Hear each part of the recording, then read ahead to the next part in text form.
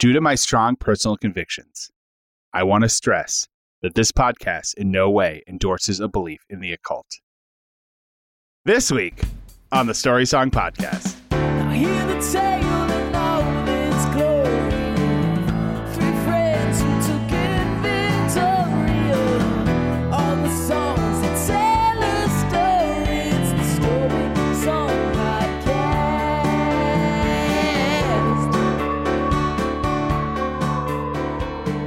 All right, hey everybody, welcome back. It's our Halloween episode. This is, of course, the Gory Song Podcast. Yeah, well, there you go. I'm Dan Hackenerney.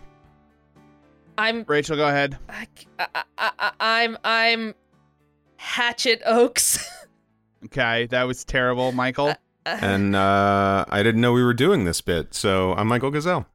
I know. First of all, Michael, you should be Michael Gulzel. We've done this already. But you're Michael Gazelle. Weren't you once Rachel Boo Oaks? That's right. I tried to kick it up a notch. It did not work. Here's the deal. That was a classic. We're already going off the rails. The reason why I'm doing this is, guys, this is a long song. Okay, we got a lot to get through. This thing's just shy of 6 minutes. So we don't have time. No, of course, I'm just kidding. The song is 6 minutes, guys. but, you know, it's 4.5 minutes of sound effects, so. That's yeah, true. there's a lot. There's a lot of howling, so. Yeah, we're going to get there. Half that is We're gonna howling. get there. There's still a lot to go through there. So, yes, obviously we're talking, this is our Halloween episode. Boo, everybody. Hope you're all creeped out Boo, there. like scary boo. We're not booing everybody. Yeah, that's We're not right. booing. We would never boo our audience. No, we love you guys. We're just trying to scare you. Did it work? Were you scared? Anyway. I mean that really full-voiced, full-throated boo that you gave them, Dan, really did it. You were like, anyway, boo. Anyway, it's Halloween. I'm just trying to say, I'm in a rush. We got a lot to get through. I'm just trying to. I don't want to, undersell. I don't want to shortchange people on the Halloween episode. But we got a lot to get through, guys. This is a long song. Because. And also, there may be a lot of backstory on this one too. So both sides of this might come in a little fat. But anyway, we're talking about the song "Thriller" by Michael Jackson. Mm-hmm. Rachel, why don't you tell us the story of this story song? Well, Dan. And I should mention before you do that, I'm a little bit throwing you under the bus because, as we discussed, off mic, this is not strictly a story song. I think there is maybe a situation happening, but there are a lot of details, which makes it good for us. I will say this: the story of this song is like, hey, let's watch all the spooky movies on Halloween, and then probably make out. That is if you didn't realize, that is the actual story of Thriller. It is not about ghouls and goblins. You are not being attacked. You think you are. You're not. Right. You're watching some movies and cuddling and Netflix and chilling. Yeah, I think our protagonist is using the time-honored tradition of having a girl with him while they watch spooky movies, and maybe she gets creeped out, maybe she moves a little closer, her heart's racing, she's excited, etc., etc. Everything that's happening is happening on the screen, although it feels like it's happening to you because you're watching a scary movie. But towards the end, it's, I think, made explicit that they are watching scary movies on TV, which you do around Halloween time. That's right. And also you play the song. So it was perfect. What a twist. This is, as Halloween songs go, this is a big one. Now you will only be hearing the Party City version of this song. It's close to midnight. Something evil's lurking in the dark. Under the moonlight, you see a sight that almost stops your heart. You try to scream, but terror takes the sound before you make it. And you start to freeze as horror looks you right between the eyes. You're paralyzed, 'cause this is daylight night, and no one's gonna save you from the beast about to strike. You know it's daylight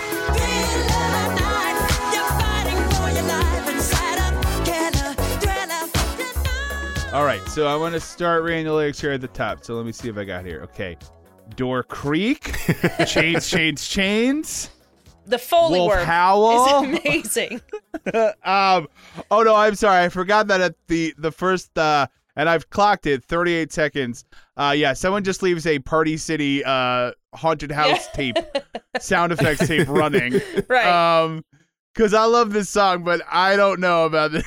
I don't know about this beginning part. I mean, it's fine, but we have discussed before, so I'm not gonna believe it. We have discussed before. You're at the Halloween party. They put on Thriller, obviously it makes sense. And then there's the 30 seconds where everyone has to just kind of stand around because there's sounds of doors creaking and wolves howling. The song doesn't really kind of kick in. You're right, rocking right back and forth, getting ready. You're rocking back and forth. Everybody looking at knows your feet, what's coming. Shaking out. Yeah. Yeah. Everyone knows what's coming, but it takes a little while before they get there. Yeah. That's all I'm going to say. What's interesting though is what you're describing is the album version. The version that's on the album Thriller, the single version that appears on a couple of Michael Jackson compilation albums doesn't have that intro. It just starts in with the music, which is great for a Halloween party, but when you are used to the album version, jarring. It sounds so short. Right. And I mean, I don't know if it throws you off.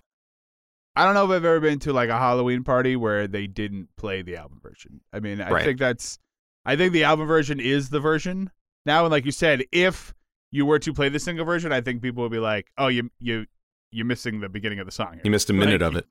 Yeah. What's weird about the single version though is, I mean, like it makes sense for radio because you're not going to necessarily play a minute of Halloween sounds on the radio, but what's weird about the single version is it ends with the sound effect that the album version ends with. Like it ends with that, like with the door creaking again. Mm-hmm. Yeah.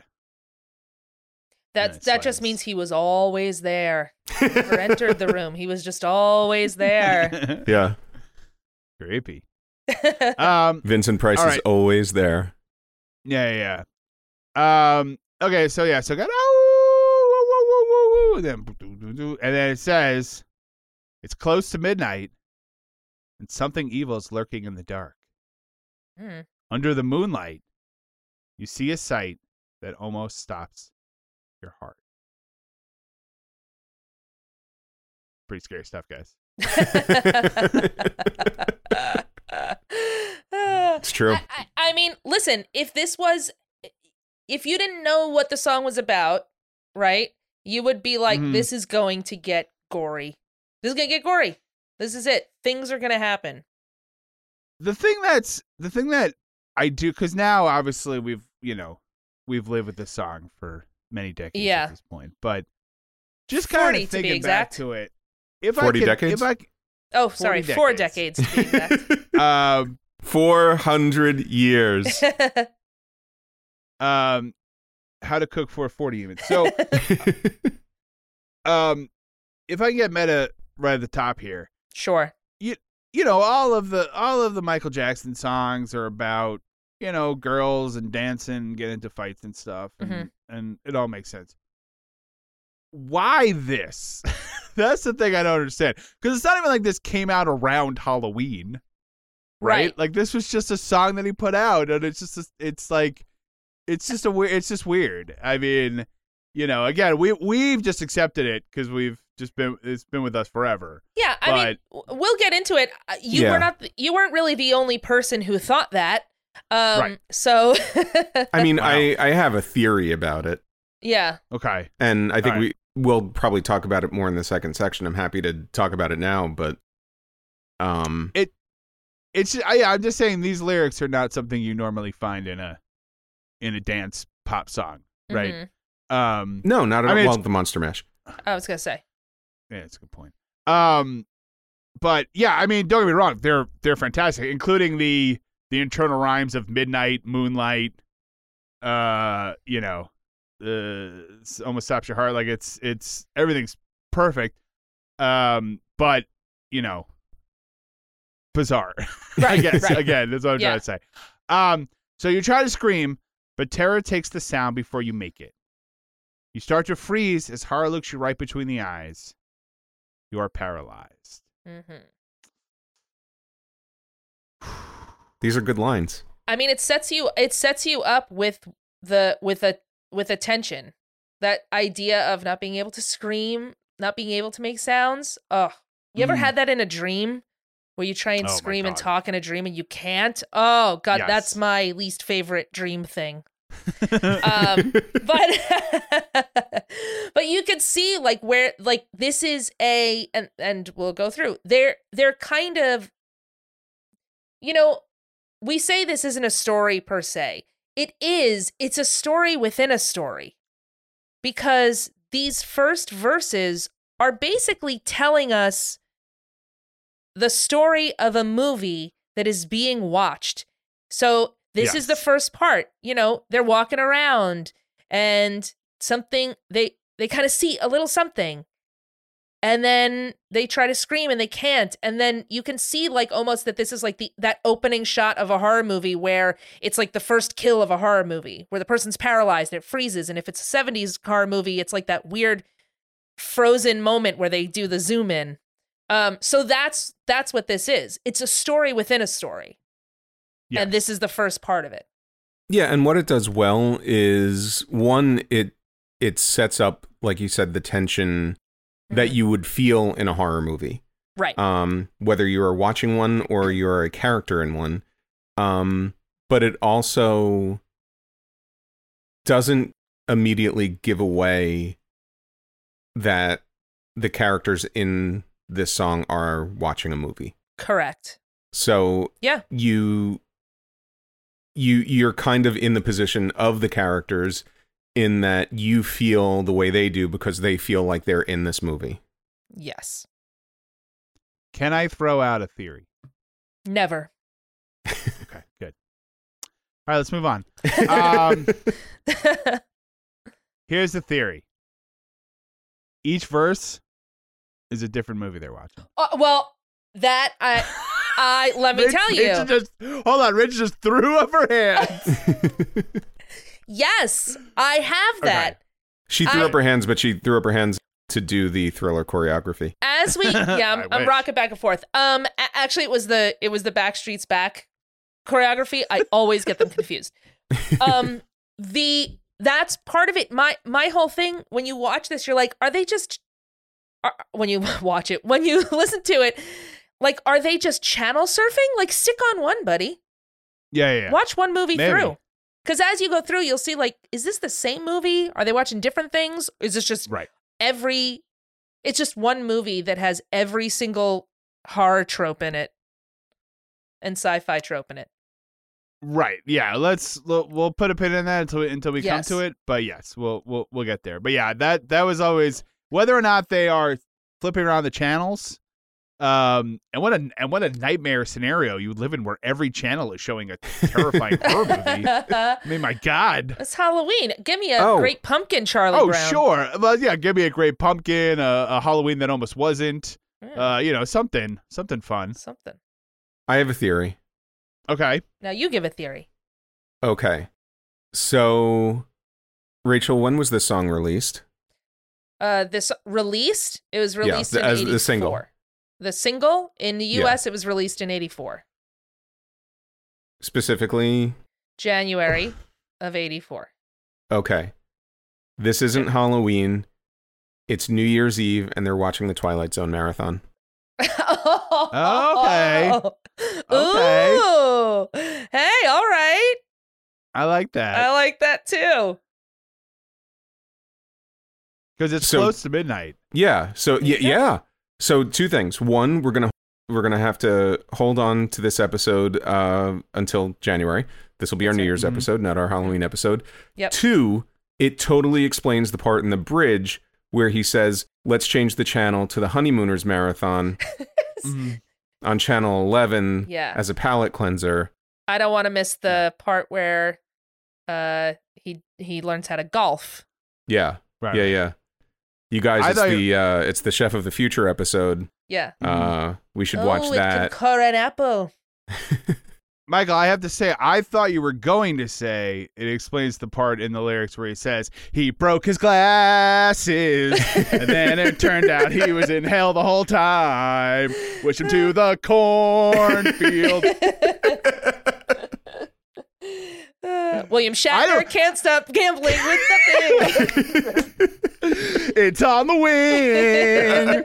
Why does no one else but Shatner see it? I mean, guys, I'm going to be honest with you. How did we miss this? It's so clear. Amazing. So obvious when you look at it. Co-written by William Shatner. What? What? Side Maybe note, we William have just been Shatner is- listening to the single version. Side note, William Shatner's in a lot of Twilight Zone episodes. I don't know if he's in a lot, but I know he's in at least two. Yeah. He's There's in more. The gremlin on the wing, and then he has the Fortune teller. He can't leave the diner. Yeah. Yeah. He's a fortune teller. Anyway. And then at one point in the song, they talk about Art Carney dressed as Santa, and Right. they're like, so we're watching the Honeymooners. No, that's the Twilight Zone, That's the Right. twist. and that's where the song gets crazy. Yeah. Yeah. Exactly. Should we flip over to the ball dropping? Just a minute. Okay. It's Dick Clark's New Year's Rockin' Eve with Ryan Seacrest. Anyway, so you're You paralyzed. guys, we got a whole song. This is good. Because this is Thriller night, and no one's going to save you from the beast about to strike. You know it's Thriller night. You're fighting for your life inside a killer thriller tonight. Is a thriller night a thing? No. Okay. Do you think they were like, what should we do tonight? Let's have a movie night. I've got a better idea. Let's have a thriller night. What? But here's the question. Is Thriller night, is that like the USA Up All Night Yes. equivalent? Yeah, here? that's like, what I- do you yeah. think the name of the show that they're watching that's showing scary movies is called Thriller night? It's the local Oh, maybe, yeah. affiliate with like the guy in a Dracula costume, Yeah. you know. Because in some ways that's even, I don't know, funnier is the word, or like cooler, is like if the movies they're watching are actually not that scary. Yeah. But when you're a kid or when you're like really into it, right, your imagination runs wild. Sure. Yeah. I can remember seeing something on TV that in retrospect, watching it now, not particularly scary, but absolutely scared the bejesus out of me, and sent me running into another room and crying. That thing was the video for Thriller. So Yeah. Oh yeah. but that's another story. We'll talk about that later. Yeah. So I mean, pretty straightforward. It's Thriller night. You're fighting for your life inside a killer. So they're on the magic school bus, and they have just gotcha. picked an inopportune time and an inopportune person to find their colon. It's like go to like the lower intestines. No. Yeah. No, it's like it's very meta. Like, are they in the movie? Are they watching the movie? Right. Like, you know, Yeah. you're a character and an observer all at once. It's like so Right. deep, man. You hear the door slam and realize there's nowhere left to run. You feel the cold hand and wonder if you ever see the sun. You close your eyes and hope that this is just imagination. Girl, but all the while you hear a creature creeping up behind. You're out of time. I could feel this feeling. There ain't no second chance against the thing with the 40 eyes, girl. So one thing I also do like is Michael is sitting on the couch, right? And he's explaining to the characters in the movie what's happening to them. He's like, you hear the door slam and realize there's nowhere left to run. You feel the cold hand and you wonder if you're able to see the sun. Like, And the he's just characters sort on of- the screen are just like, I know. I heard the door slam. We all It's heard the happening door to- slam. It's just happening right now. You don't need to tell me what's going on. Michael's But it's in girlfriend the is like, script. Michael's girlfriend is like, can you You have to do this to every movie we watch. Every Yeah. movie. I gotta let the characters know what's going on. She's like, all right, I guess so. Whatever. Watch. She's gonna close her eyes. You gonna close your eyes and hope it's just imagination, girl. You close your eyes and hope that it's just imagination, girl. But all the while, you hear a creature creeping up behind. You're out of time. Ooh, that's it. That's the second act of this movie. You think it's a second act?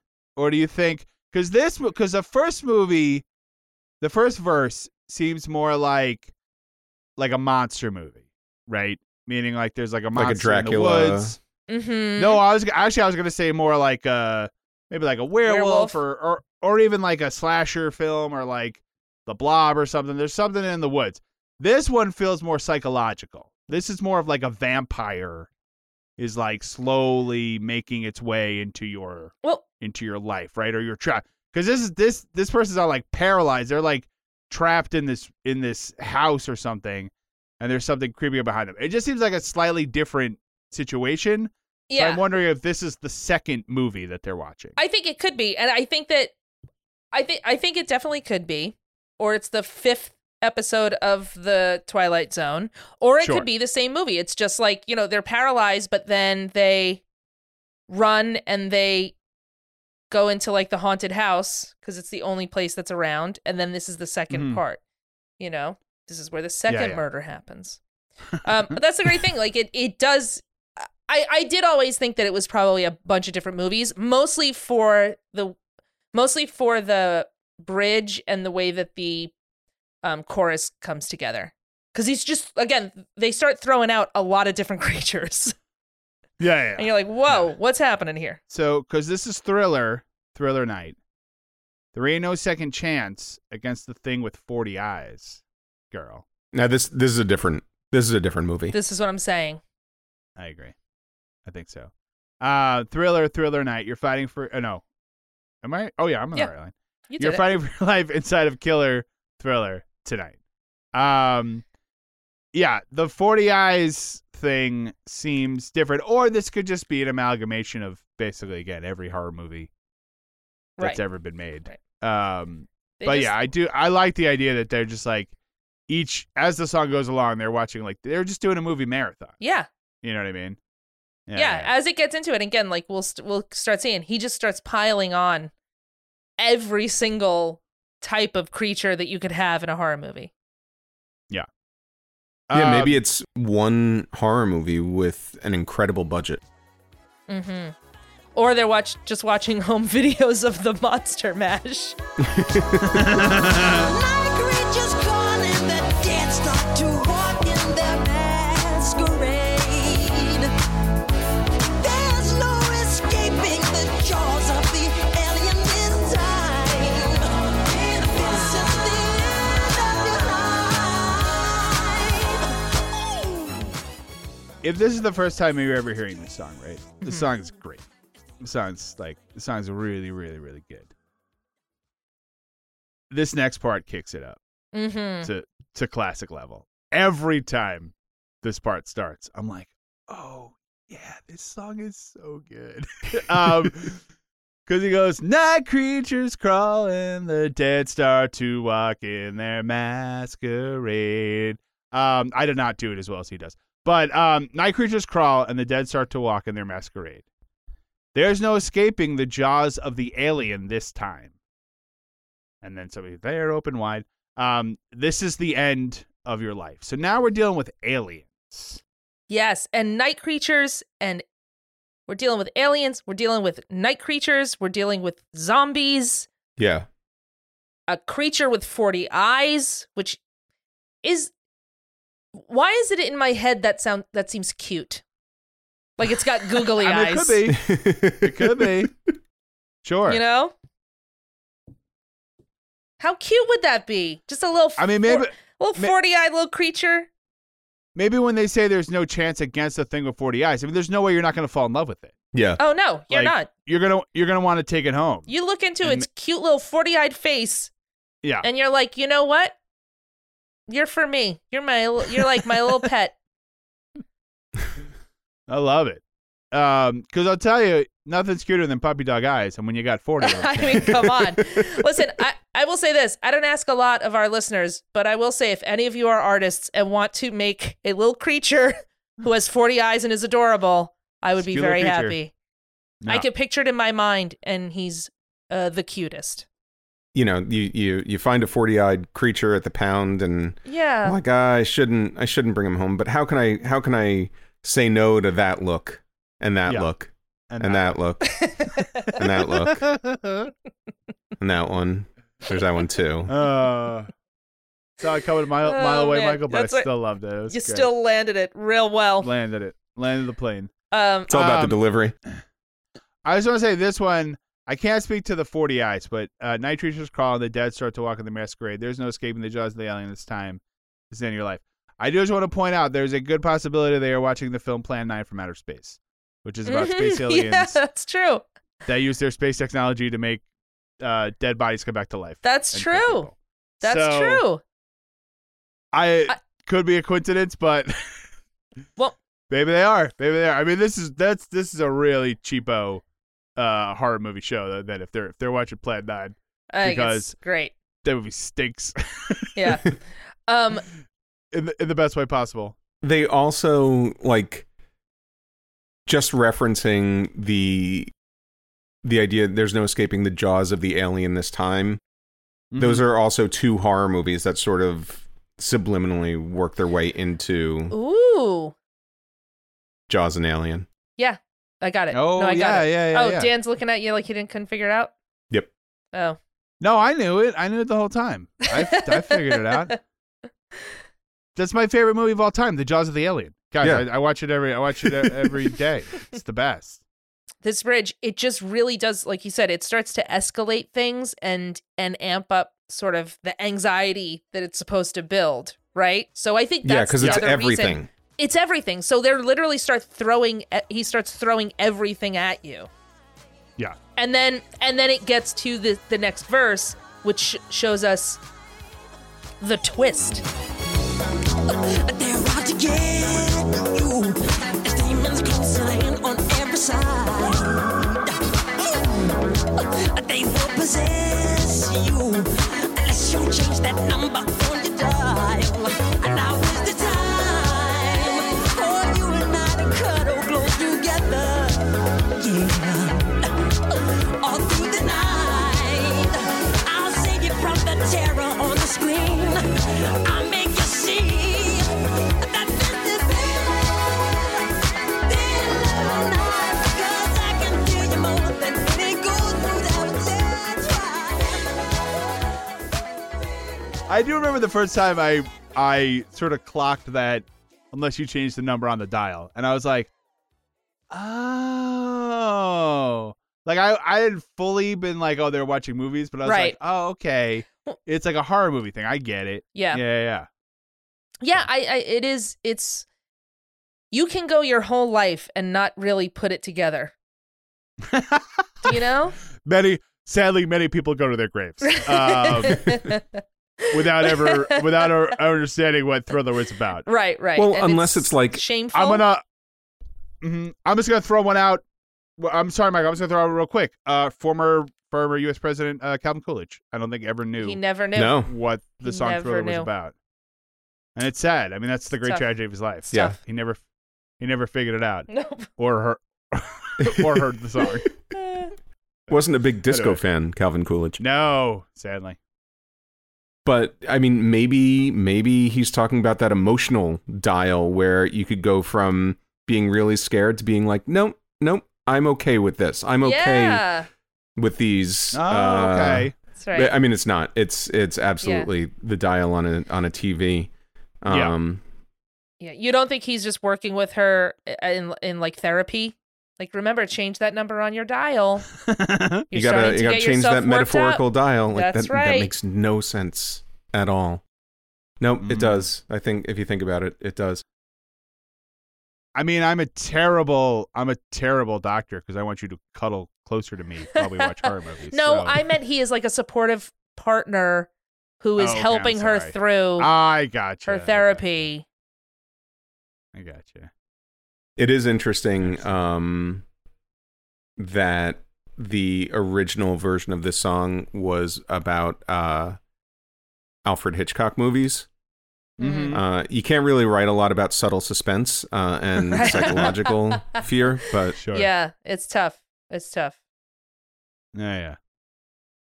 He's got a broken leg Of of the door. Ba-da-ba-da. it's Watch Jimmy from the Stewart. window. Her hairstyle is like a whirlwind. It's kind of like vertigo. It mimics the theme. It mimics the theme. Okay. So they're watching movies. And the only the demons are closing in on every side. They will possess you. Like, so you're done. You're gonna get possessed by a demon, or you can change the channel, and then you'll be fine. So I love that it's like like in her mind, it's like really happening. She's so scared. You know what I mean? That it's like it's right there, but then in reality, they're just watching it on TV. Let's also not forget, like this. This is the '80s. I mean, TVs were small. Mhm. Yeah, I was they're actually just blurry. thinking that at most this is like a 20-inch screen. The thing that's really scary about old TVs is that, or at least watching movies on them, is that they would crop the picture and compromise the filmmaker's vision. That's tough. Sure. Mm-hmm. That was the part Or that they do the terrorized scan. Michael. Yeah. Yeah. Michael was like, pan and scan. No. This is not the way the filmmaker intended for me to see this film. It's been formatted for my screen. How do they know what size my screen is? So, can we go through real quick the different Mhm. creatures that have been listed? Absolutely. You've got I guess Well, something evil. I would say, starting from the top, something evil is lurking in the dark. Right. You got something evil. So we don't know what that is. You but got a something. beast. There's a beast. Yeah. You've got a creature. Oh, you got a killer. Mhm. You got That's a true. creature. You got a 40-eyed, adorable little thing. Well, we do want to. Okay. So you're saying the cold hand belongs to the creature that's creeping? Yes. Oh, yes. Okay. Yes. Okay. Yeah. Maybe it's just a cold hand. Maybe it's Thing from the Addams Family. Ooh. You've got the night creatures, which I think are different than the other creatures. I agree. Yeah. I think we can make that canon. You've got the masquerading dead. The dead. Yeah, the dead are walking. Yeah. Alien. Wait, hold on. The Walking Dead. Oh, That's wow. got a really That good is ring to it. great. Someone should have Wow. done something with They that. should. And then there's demons. So we've got 9. Yes. That's 9 so far. So far. So far. We're going to Can I have name a another one. 10th? Which one? Fear in general. Wow, Michael. That's a character. Well. That's Wow. a character in this song. Wow. Oh yeah. The other character is New York. Yeah. That's right. And like Society. Yeah, that's right. That's right. Yeah, the real you know what the real monster is? Capitalism. Capitalism. Mm-hmm. Guess what, guys? You've been listening to Trap House the whole time. We gotcha. Oh man. Wait a minute. I will say this. All through the night I'll save you from the terror on the screen. Any chance that the terror on the screen is the tick's nemesis, the terror? Any I chance? Don't think so. No? I'm sorry. All right, forget it. I'm gonna say probably Okay. not. So I'll make you see that this is Thriller Night. Girl, I can thrill you more than any ghoul would dare to try. So now It's 10. here's the thing. Well, Mhm. ghoul, that's true. Here's the thing. Again, time tested method. Now he's making his move. Yeah. Right? They watch a couple of movies. I can thrill you more than any ghoul. Right? Which is a weird thing to maybe compare yourself to, but okay, whatever works. It's fine. Yeah. So now he's looking maybe for the second half of the Netflix and chill. That's even though right. This is That's right. even though Now- this is, Thriller Night, whatever, and chill back in the early '80s. But Now, I when I was a kid, I didn't get that part, right? But so I thought the thrill was more like he was still gonna kill her.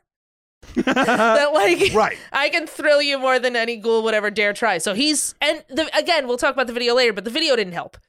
Where it's like, No, well, I think- I'm your worst nightmare. I was about to say it is reasonable to assume that he is in fact part of the horror movie that's going to kill her because Right. again, that's kind of what happens Yeah. in the video. But I think in the song, I think he's talking about his thrilling dance moves. well, but I think in the song, yeah, he's trying to now make his move. So let me hold you tight and share a killer, diller, chiller, thriller here tonight. Mm-hmm. So Phyllis Diller. Phyllis is in this Diller's movie. there. Mhm. Either that or he is reading from a Phyllis Diller joke book. He's Sure. like, let me share one Diller with you. And then I'll give Right. you a Burns and Allen. Can I just say one thing? You know what's the scariest thing of all? What? How much this lady hates her husband. That's terrifying. I mean, she just rails into She's him. got, Oh, Phyllis. oh my god. They should just get divorced. Like, Yeah. Jeez. She's got a lot of problems with this guy. A killer what does that mean? Does it mean anything, know. or is it just is it like a Michael I Bo mean- Michael? I mean, he's at the point now. He's so deep into it. He's just babbling. He's just Yeah. trying anything. Killer to Diller get- Chiller. What? Yeah. What are you saying? Yeah. The ghouls are coming out of their graves, and he's trying to get into her pants. That's the only thing that's happening. That's right true. now. So he's just talking. So then he repeats again because this is Thriller Night. Girl, I can thrill you more than any ghoul would dare to try. Thriller Night. If you guys are like, wow, he's really going through the lyrics, guys, we have not even gotten to Vincent Price. Okay, we got a long way to go. We still have We got miles to go Vincent before we sleep. Price. Yes, Michael, please. Double checking it on the lyrics on Pandora, which Yeah. I would assume that the record company provides. It says, share a killer, thriller, chiller, thriller here tonight.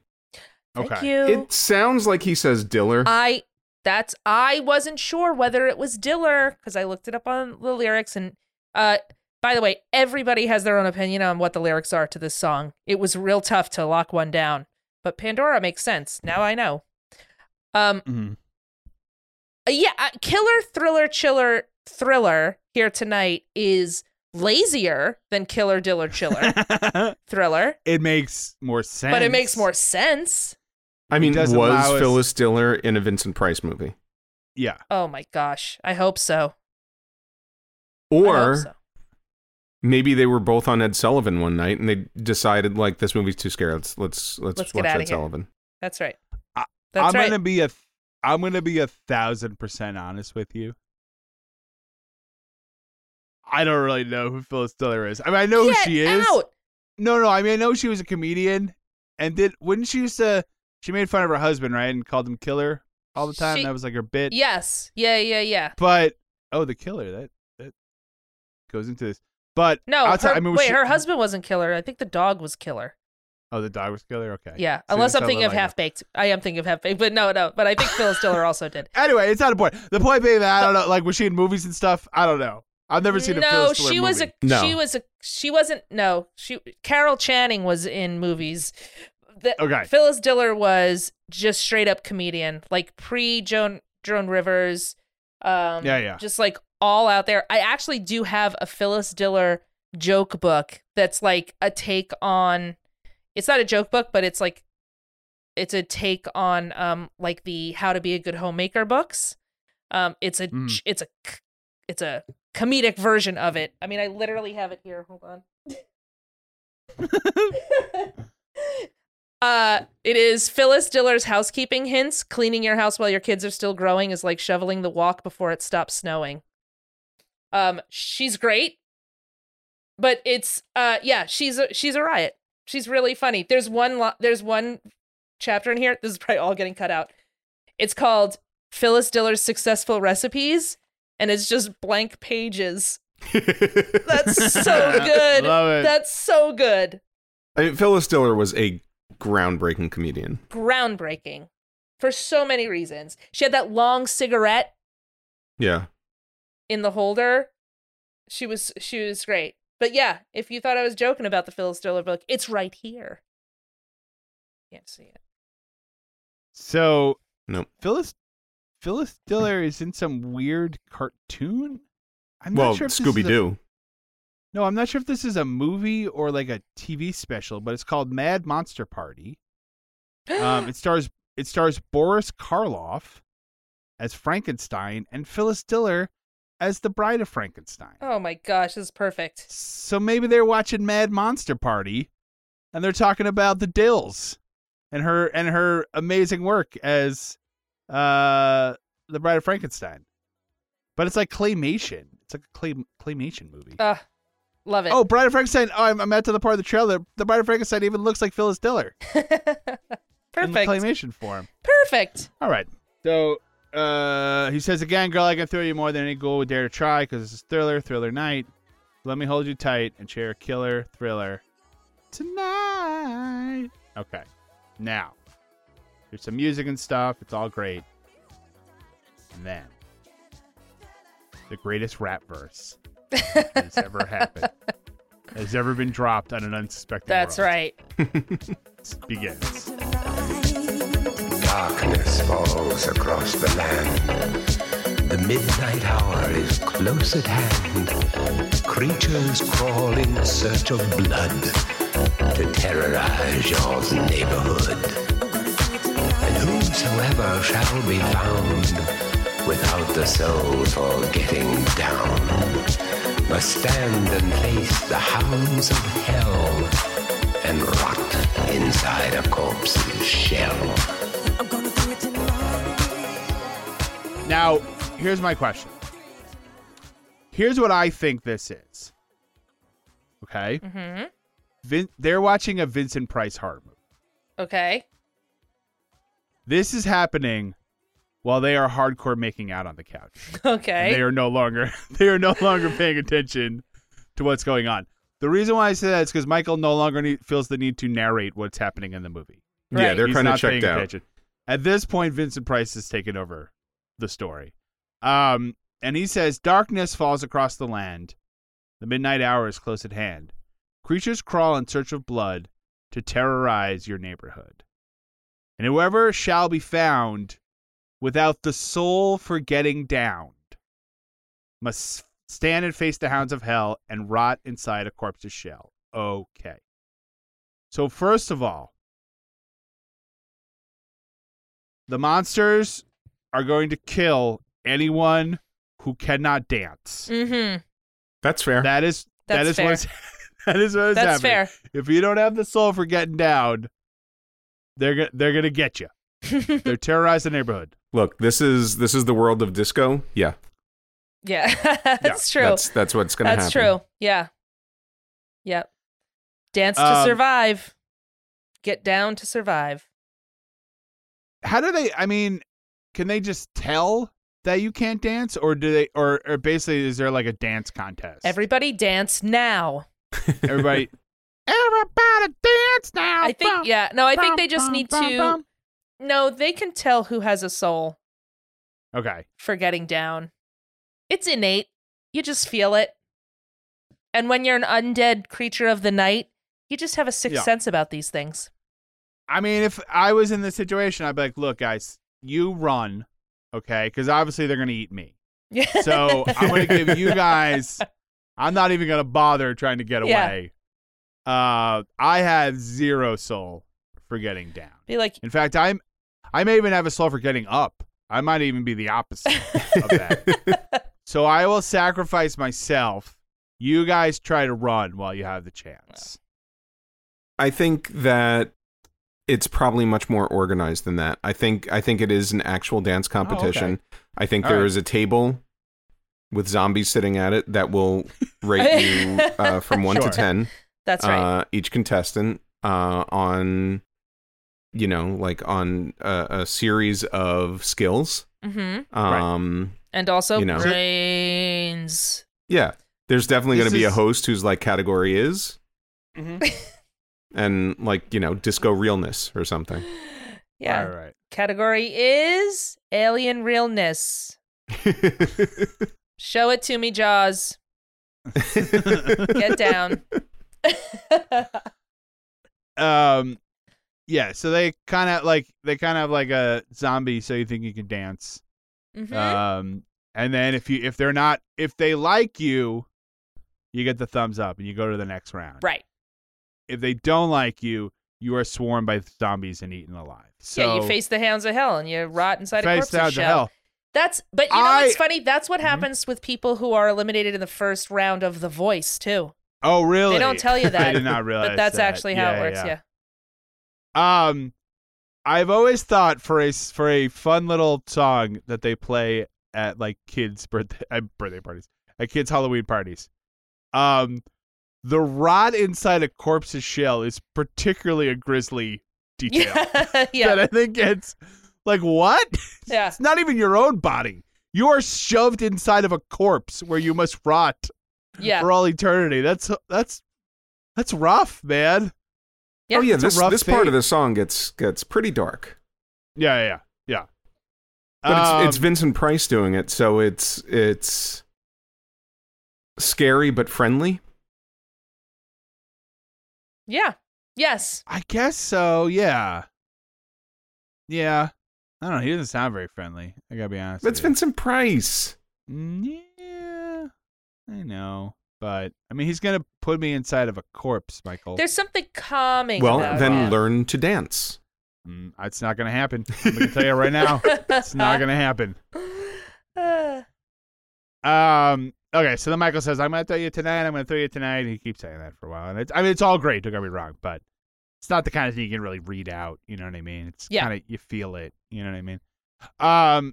So then the Price Man is back, and he says, The foulest stench is in the air, the funk of 40,000 years, and grisly ghouls from every tomb are closing in to seal your doom. What's great about this is they're much like the earlier, like the hidden kind of horror movie words. Mhm. There's the funk of 40,000 years, the soul for getting down. Like it's all like sort of Yeah. dance words that Mhm. that double as horror words. Yes. So Yeah.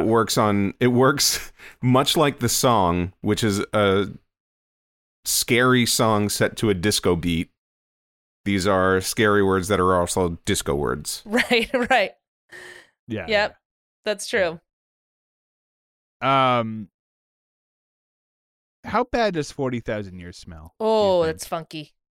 Ooh. Ooh, it's funky.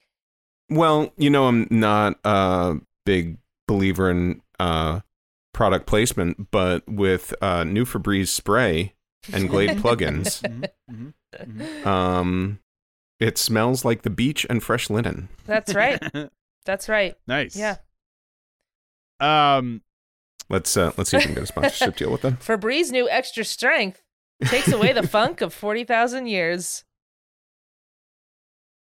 You have our number. Not a sponsor.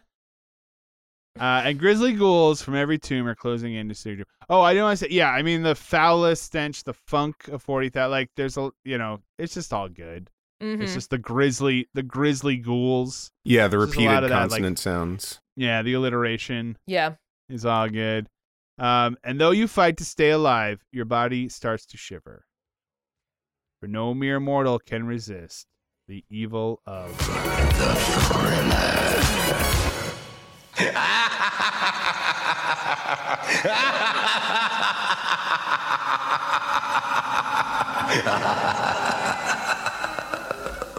What I wonder about this last part of the song is your body starts to shiver, for no mere mortal can resist the evil of the thriller. Is this someone without the soul for getting down who can't resist the opportunity to dance to the thriller? Ooh. Like, is the shivering, okay. is that like Is all of this sort of a metaphor for being brought into the dance? Maybe. Could be. Maybe it's a fight against to get away from disco. Maybe it's somebody who really loves the Bee Gees, and like they're fighting to go towards Thriller. So they were really dancing to staying alive. Though you fight to stay alive, your body starts to shiver. For no more can resist the evil of. Next track, the Thriller. Thank you very much. Very nice. But I mean, maybe that's a thing. Maybe that's like this staying alive is a reference to another dance song. Yeah, it is. I mean, it could be. It could be. Because it doesn't really make any sense. You're fighting to stay alive, but you can't resist the evil of the Thriller. You shiver with fear. You're fighting, but you can't give in. resist it. You give in. Yeah. Well, I was going to say also maybe my theory was it was metaphorical, but this last part, again metaphorically, is about the girl giving in. Your body starts to shiver, but no mortal can resist. You took it a sexy way. I always do, Rachel. Michael took it a dancy way. You took it a sexy way. I mean, what can I say? I'm just in touch with my sexuality. It's yeah. Either way works. I like it. I don't hide it. I like and either Vincent way. Price took it a scary way. That's right. Mm-hmm. Yeah. He was like, they were like, what's the subtext to this? And Vincent Price is like, there is no subtext. It's all ghouls. Okay, quick question. What's better, this or Phil Rizzuto on Paradise by the Dashboard Light? Ooh. Don't make me choose. Don't make That me is- choose. They are equally good casting decisions. Yeah. Like Perfect. absolutely perfect. Perfect. Does Phil Rizzuto get the edge because he had absolutely no idea what they were doing until he heard the song? I And by the way, no. By the way, I saw an that's interview not at a some joke. point. That is not a joke. He did not understand. He was just like, they're like, you're gonna read this part. He was like, okay, whatever. And then later when he heard the song, he was like, okay, Yeah. now I get it. Anyway, sorry. I think I saw an interview with someone somewhere who was like, he knew. I mean, maybe he did. Maybe he's just said that. He he knew, but maybe he didn't know like the crazy music that it's going under. Maybe they Right, just said, Maybe. "Oh, I mean, maybe they were just. you think Phil Rizzuto Maybe was they were hip just on like- the Meatloaf?" Well, it was Meatloaf's first album, so probably That's not. what I'm saying. So he didn't know what he was Um, getting into with that. Yeah, maybe he just was reading a baseball game and Mhm. was like, okay, I could see what this is, and then he hears it in the song. He's like, oh, okay, It's Yeah, like, yeah. oh, now I get it. all right. Oh, now I turned it sexy. I'm Phil Rizzuto. I don't He was know. like, It is no. He was just like, you think he was like, I don't know, stealing home on a 2-1 count just doesn't seem like good strategy to me. Now, you know what would be hilarious? Take those two parts and swap them and put them in the other song. That would be amazing. That would be amazing. All right, if anyone has talent out there and you're not drawing a 40-eyed monster that looks cute, do a mashup Do a where you mashup. switch the Vincent Price and the Phil Rizzuto parts. Oh, man. Oh, that'd be that And was so let me good. tell you why that works. Because if they are actually flipping around the channels, maybe they put on the Yankee game. yeah, maybe they go past That's the Yankee right. game. That makes sense. And as far as Paradise by the Dashboard Light goes, in Rocky Horror, Meatloaf plays a zombie. Yeah, No So- assembly. You were right. First time. it works. Mm, No, yeah, he's a Um, Frankenstein, but that's okay. oh, that's true. I guess he's more of a Frankenstein. I thought it was a zombie. No, I think he's kind of a I guess he's a zombie. I don't know. He's whatever. I think you're. I'll tell you Oh, what no, he no, is. that's I'll right. tell you what he is. Dinner. Yeah.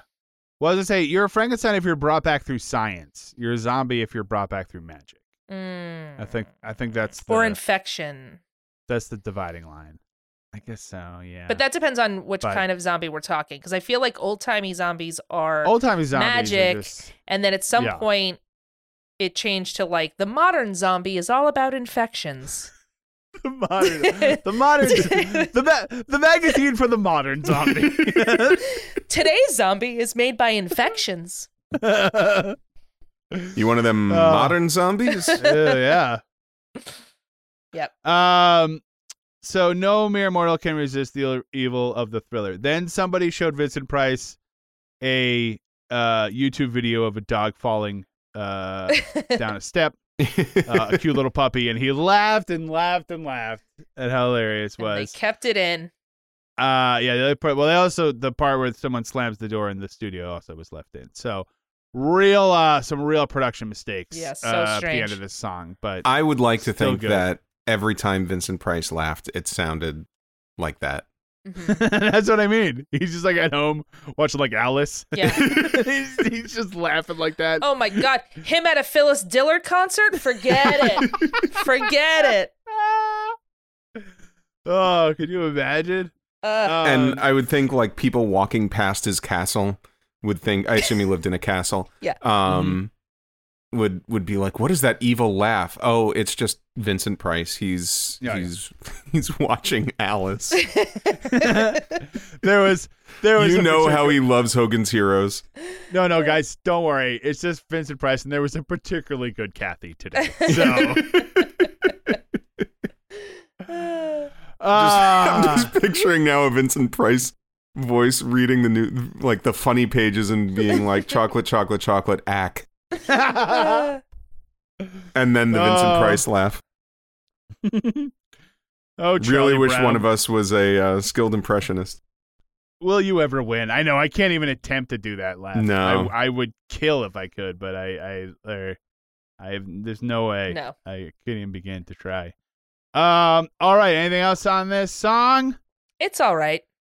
It's gay. It's fine. I mean, it's nothing special. Let's do Expanded Universe. What do we got? Expanded Universe. Monster Mash. I call Monster Mash. Well, I said it before. They just like Yeah. wandered into the Monster Mash. Mhm. They were like, oh, I'm sorry. Is this, there's an alien. Oh, there's a, we are in the wrong place. I apologize. Yeah. And the Monster Mash people said, dinner's here.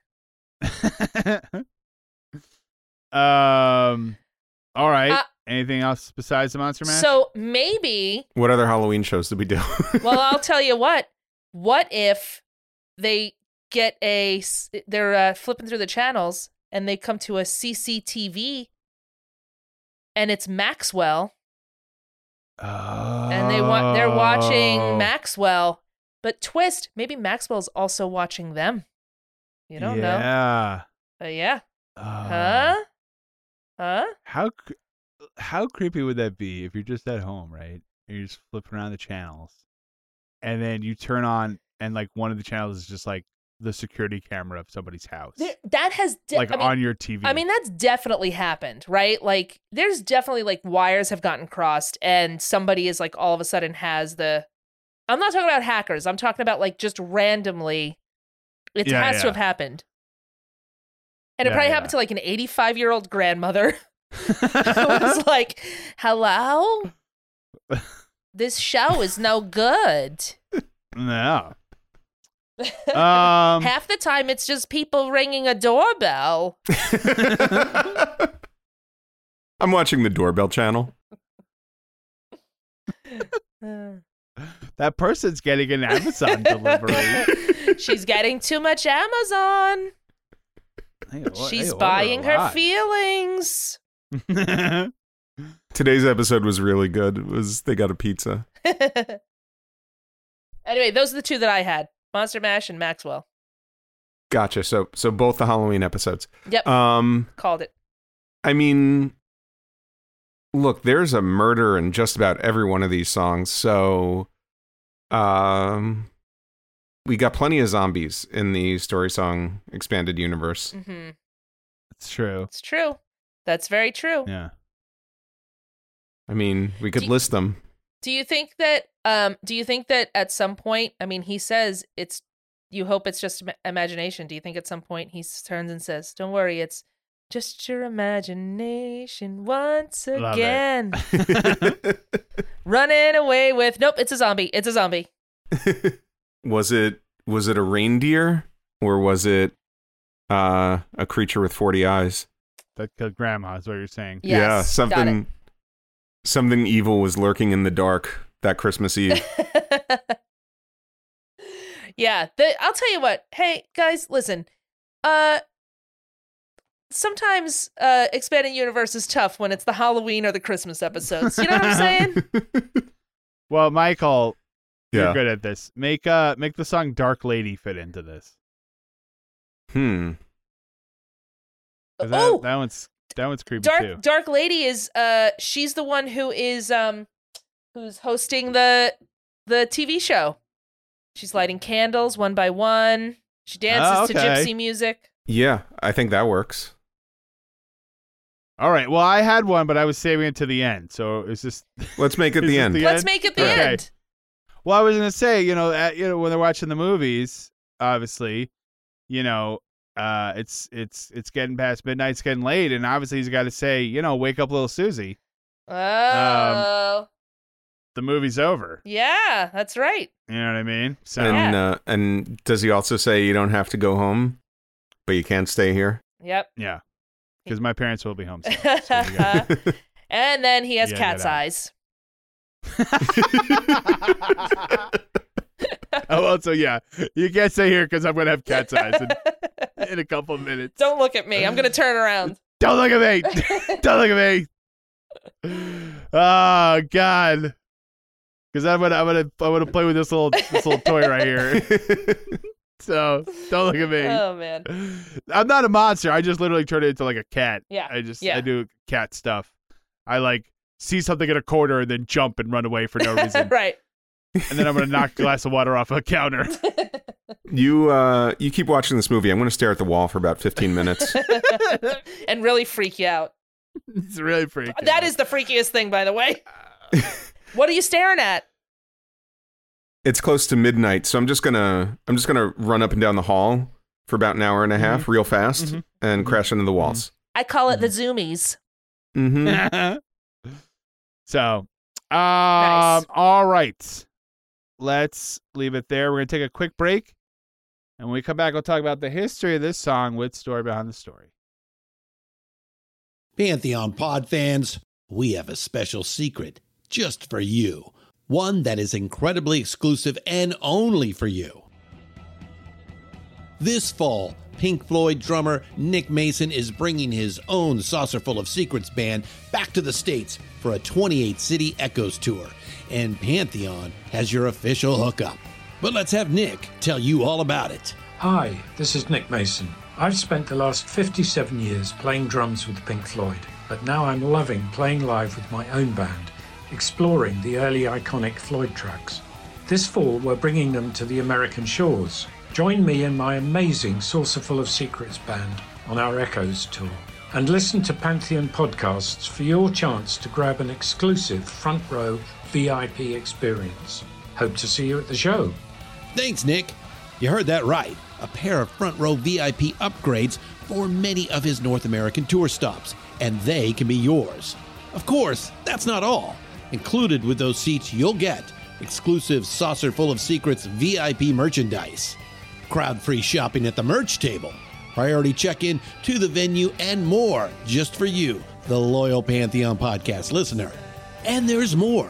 At most tour stops, Pantheon Podcast hosts will be in attendance, and they will greet you and a companion. And you might just make it onto one of our shows as a guest. Make sure you get your tickets now before they sell out. Then, enter the contest for the VIP experience at pantheonpodcast.com/Nick Mason. Winners will be notified via email 1 week prior to the event. So don't miss out on this once-in-a-lifetime experience. By the way, which one is pink?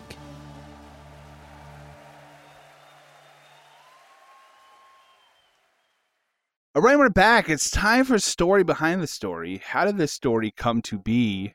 Rachel, Yeah. please thrill us with the story God. Oh, that's of good. Oh, Thriller. My God, that's so clever. That's so clever. I'm not going to lie. I'm surprised that's the first time we did that. Yep. Well, We should have done that 45 times Right off the in bat. part one alone. this is why I run a tight ship around here. Yeah. Tight operation. Here's the thing. This is going to be short. Could not find a thing about this song. Yeah. It's a sleeper hit, Yeah. and there's nothing to be said about it. Album cut, right? Never even released as a single. I think, yeah. I mean, it was a deep cut. I don't know anything about it. No, guys, stop. I know everything about this song. Here's the thing. There is so much about this song, this album, and the video that Mhm. we all know about Michael Jackson. So I'm not going to talk a lot about Michael Jackson, just BT dubs. Yeah.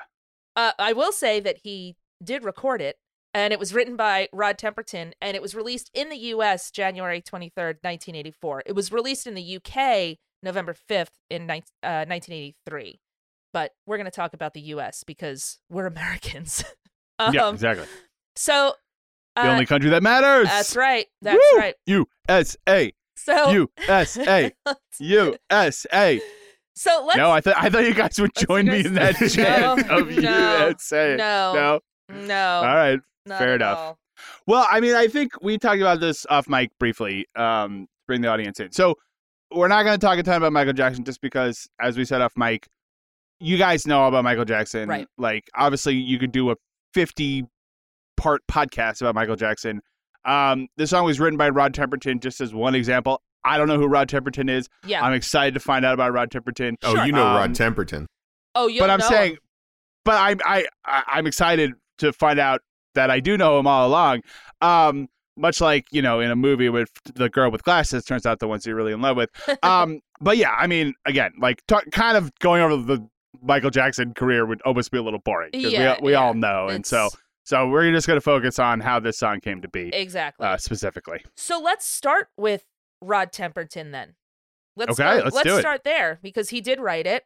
And he also wrote 2 songs off of Jackson's Off the Wall album that you might Mhm. know, Rock With You and Off the Wall, which are both pretty good songs.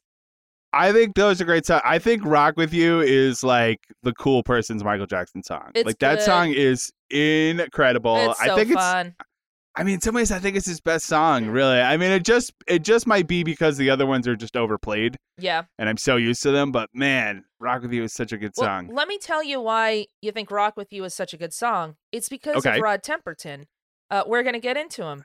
So, Rodney Lynn Temperton, yeah. For the record, Off the Wall is an amazing song. Too. Also, Yeah, very okay. good. Listen, we're not choosing favorites in such a way. Look, We Dan love just chose a everything, favorite. But no, it's true. Oh, that's true. Dan, don't choose a favorite. Let's not get into this. Okay? Let's just say that Rod Temperton is a very good songwriter, and let's Yeah. find out how.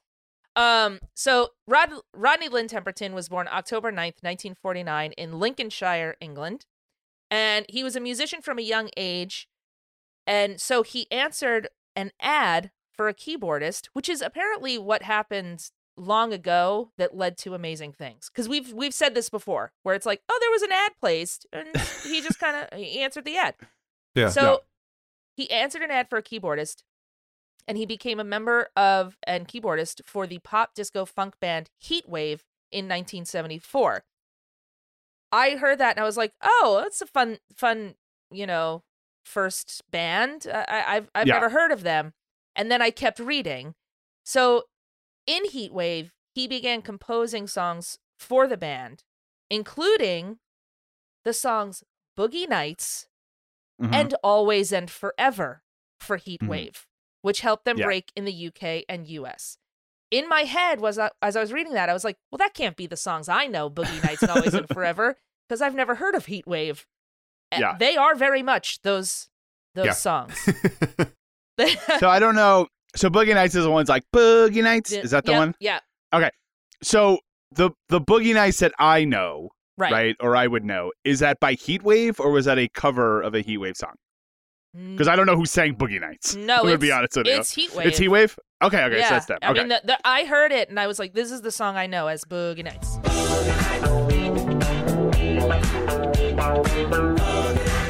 Same thing with Always and Forever. I was like, well, did they first do Always and Forever and then somebody else did Always and Forever? But then I listened to Always and Forever and I said, no, this is the song I know as Always and Forever. Every day, love me your own special way. He performed with that band until 1978, continued to write songs for them, but he decided to quit the band so that he could focus on his songwriting. And he left on good terms because I think he said, hey guys, I'm not going to be a keyboardist anymore, but you know how I'm giving you hits? I'm going to keep giving you hits. And so he kept writing songs for the band. So it's through Heatwave that Quincy Jones, producer Quincy Jones, became aware of Temperton, and he asked him to work on Michael Jackson's first solo album with Epic, Off the Wall, where he wrote Rock With You and Off the Wall. And he later wrote Thriller along with 2 other songs from the Thriller album. They are the songs that were not released as singles. And I don't have them written down. I apologize. Okay. That's fine. There's so many singles on. You know what? You go there, you go to the track listing, and then you can decipher which ones they are. Anything that didn't hit that isn't Thriller, those are Rod Temperton songs. So he came on, he wrote these songs, he worked with Quincy Jones. He also became a very successful songwriter. He wrote songs such as George Benson's Give Me the Night, Patty Austin and James Ingram's Baby Come to Me, Love is in Control by Donna Summer. These are just a few, by the way. And listen, I would like to preface this by saying, remember, we all love Rod Temperton, and he is an amazing songwriter. He also wrote Yamo Be There for James Ingram and Michael McDonald. That is just a small list of the songs that he wrote, obviously. He's also written for Shaka Khan. He wrote for Karen Carpenter. He wrote for LL Cool J. You know, he wrote, he just wrote a bunch of songs. He was, he's great. I mean, he's one of those people, I think, that you hear him, you hear his, like you said, Dan, you hear his name, you don't know who he is, and then you hear the songs that he wrote, and you say, oh, okay, right? He also wrote one Sweet Freedom. That's I think the Michael McDonald song, right? Yeah. Yes. Yeah, he wrote Which Sweet is Freedom. an amazing song. Well, here's the thing. So in addition to his pop songwriting, he also wrote songs in film. I mean, okay, they were also some pop songs, but he worked in film. He wrote songs for E.T. He wrote songs for The Color Purple, and he wrote songs for Running Scared, for which he also composed the score. He was even nominated. That's what Sweet Freedom's from. Running Scared? Yeah. Oh yeah, you're right. So he was nominated for Best Original Song for an Academy Award for Best Original Song for his work on The Color Purple. The song was Miss Celi's Blues, which was written with him, Quincy Jones, and Lionel Richie. And incidentally, he lost to Lionel Richie, who also wrote, anybody know? Oh, Say You, Say Me. That's right, for the film White Nights. This is, sometimes I like Backgrounder because it feels like we're prepping Michael for like Jeopardy or something. This is my SAT prep course. That's right. So, I think the thing I want to say about Rod Temperton, Temperton. You did it. Well, just that, he's one of these classic, like, behind-the-scenes guys, right? Yeah. Like, you don't know. More than you know. Like, yeah, but there's just, like, this whole foundation. Even a guy like Quincy Jones, who had hits as an artist, but then was like, all right, I'm going to be a producer and, like, shepherd people like Michael Jackson from stardom to immense superstardom. But, and obviously had done it with other stars as well. But, there's just people working behind the scenes that you just don't know. Well, but, like, Quincy's like, hey, man, we got to get Michael Jackson to, like, the next level. call in Rod. Let's get a couple Yeah. of good songs in here, you know. Right. And he's just one of those behind the scenes people that you don't know about, but are actually like propping the whole thing up. Yeah, and I think it's that also, you know, he had that the vibe, and I think it came from working with Heatwave of that pump disco funk thing that was sort of bridged the 70s to 80s, right? So he Right. was able to make that transformation to turn all of that into sort of disco-y, funky pop stuff. It's funny you talk about him being behind the scenes because that was a choice that he made. It wasn't Mhm. it wasn't like Rod Temperton decided, "Hey, I'm not going to be in Heatwave, but I want to be known as this songwriter." He shunned celebrity to the point where his nickname was the Invisible Man. So he was rarely seen at events and things like that, but he had this great impact on pop culture, really. I mean, he wrote a song for E.T. for crying out loud. Do you know what I mean? Mhm. Yeah. So, and he worked with Michael Jackson on, you know, huge hits. So, unfortunately, he passed away in 2016 after a brief battle with cancer. But, I mean, his work is gonna live on for forever. So, And just as an FYI, the other two songs on Thriller that he Yeah. wrote were Baby Be Mine and The Lady in My Life. yes, that's right. Thank you, Michael. But Rachel, you made an interesting point about a song like Thriller kind of bridging the gap between like 70s dance and 80s pop dance kind of music. It's because it was released in 1982, which is a really weird... There's like that one weird year. Yep. And 1982 is kind of it because it's just post disco. It's just pre what we would think of as 80s pop, Right. or like 80s dance pop, and it's around, Dan, correct me if I'm wrong, but it's around that new wave time. So it's a weird kind of year because like you can't really define what it is. Like there's elements of everything in it of disco and then like what the 80s would eventually become. Right. I mean, but Sound Michael effects. Jackson...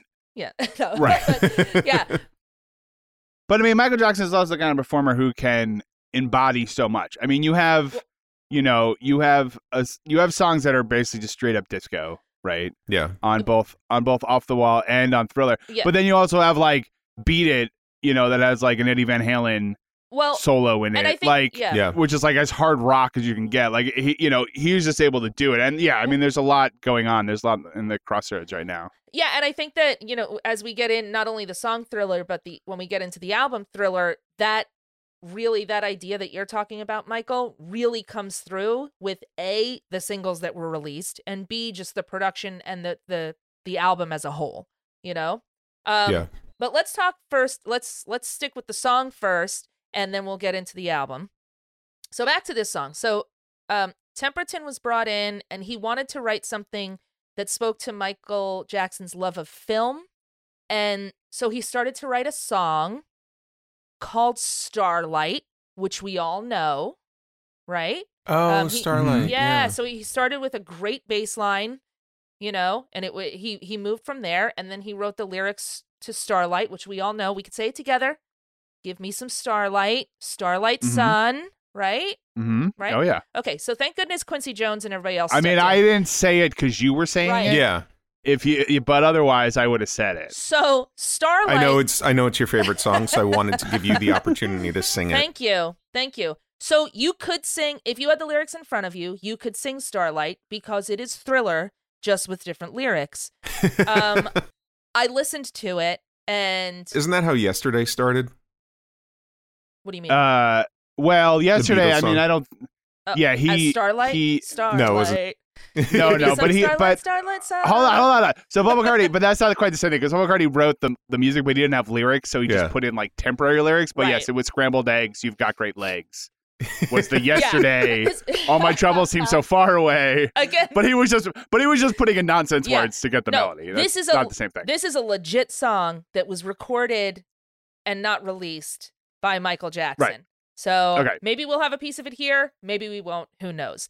I listened Oh, to he- it. It's He actually like it was a full. It wasn't like a work in progress situation. He no. It is recorded and released it, or Yes. recorded it, He recorded. finished writing and recorded it. Correct. There is a demo Wow. version of the song.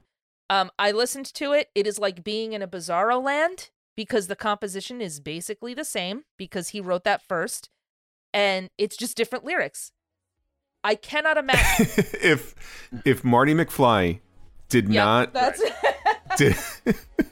did not take the sports almanac, that's right. Starlight would be a huge hit.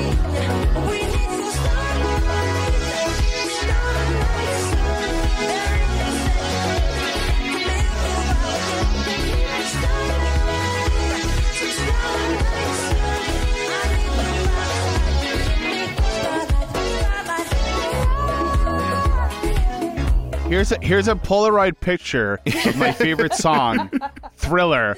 Oh no, it's fading away. The What's lyrics happening? are changing. What's happening? I cannot imagine after listening to it that Starlight would have had the same effect on the world as Thriller. I mean, obviously, it also. I mean, the effect on the world that Thriller had also has to do with the video, but Sure. the song, the lyrics are fine, but Right.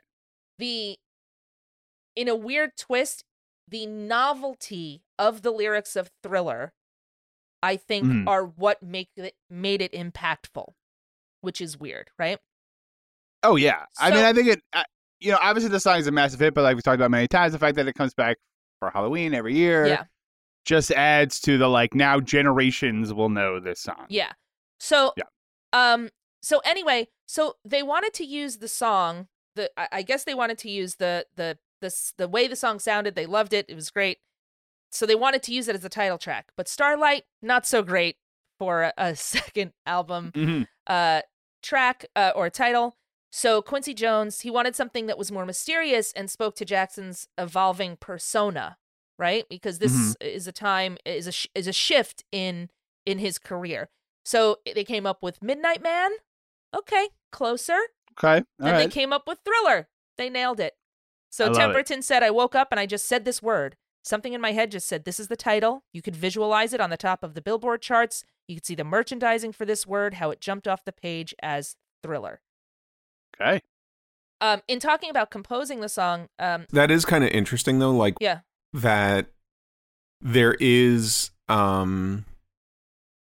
the almost marketing perspective yeah, of it, like that mindset of like I think I read this somewhere, like they went in with the intention of like, we are going to make one of the greatest albums of all time. well, Go. yeah, and we'll get into that. Like Michael Jackson is very like specific about certain things about this album and this whole process and this time in his life. But I think it's also it talks to, I mean, the thing that Quincy Jones says, it speaks to how they wanted to brand Michael Jackson at that moment. Yeah. And I think releasing an album and a title track called Starlight was not going to have the same impact as something called Thriller, right? Yeah. He wanted to break out of that sort of teen, kid performer thing, and a song like Starlight was not going to do it, right? Right. Starlight is a 1980s Rainbow Bright knockoff. It's not it's not a pop music icon. So in composing the song, Temperton spoke about the chord progression this way. He said, I wanted it to build and build, a bit like stretching an elastic band throughout the tune to heighten the suspense.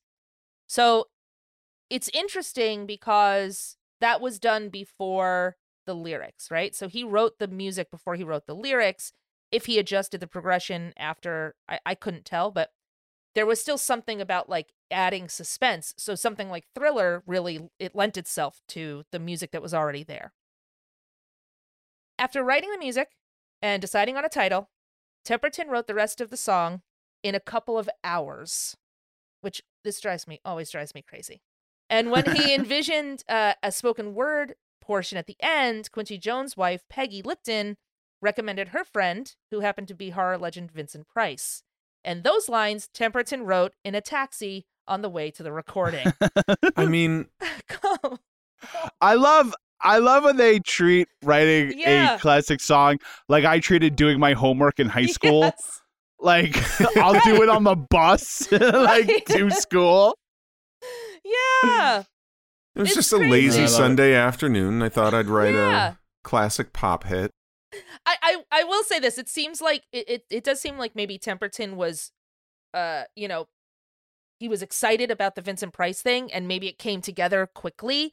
So he was writing it on the way to the studio because Vincent Price was on his way, and everybody was getting excited for Vincent Price to be there.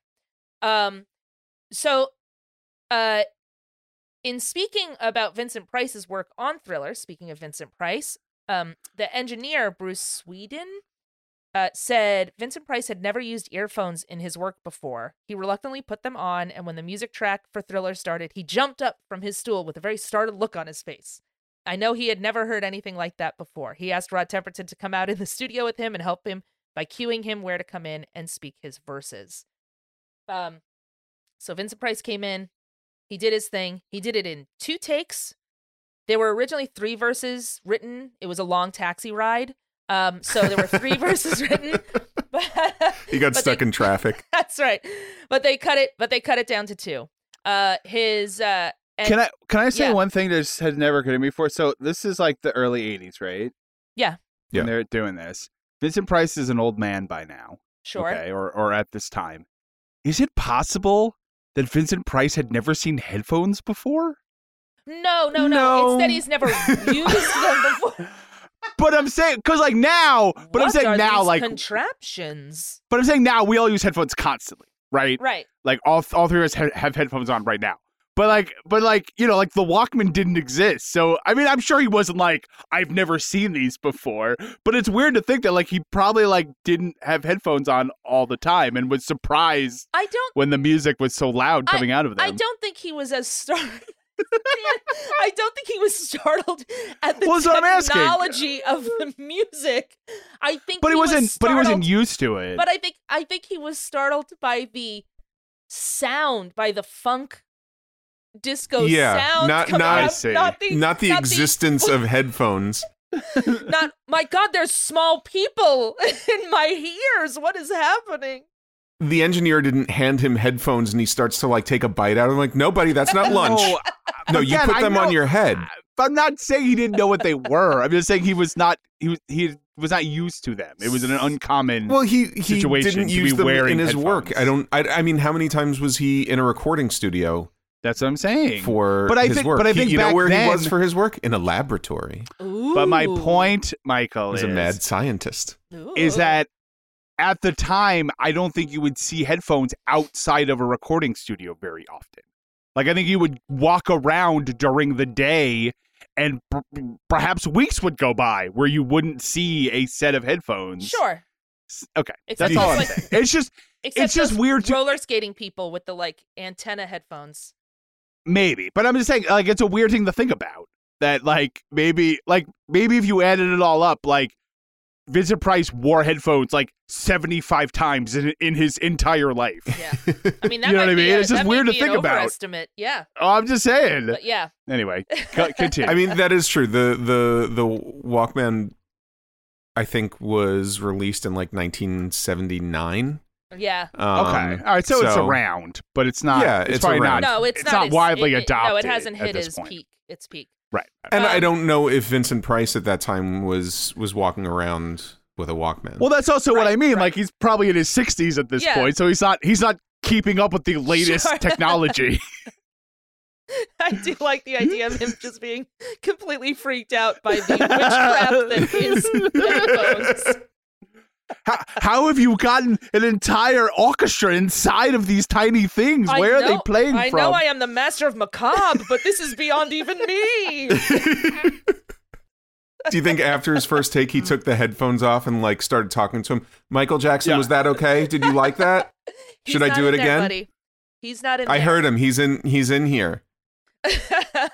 He's in my head. Anyway, so obviously this song would not have been the same without Vincent Price's laughter and his work at the end of it, and the song. Yeah, I've always said this is my favorite Vincent Price dance song.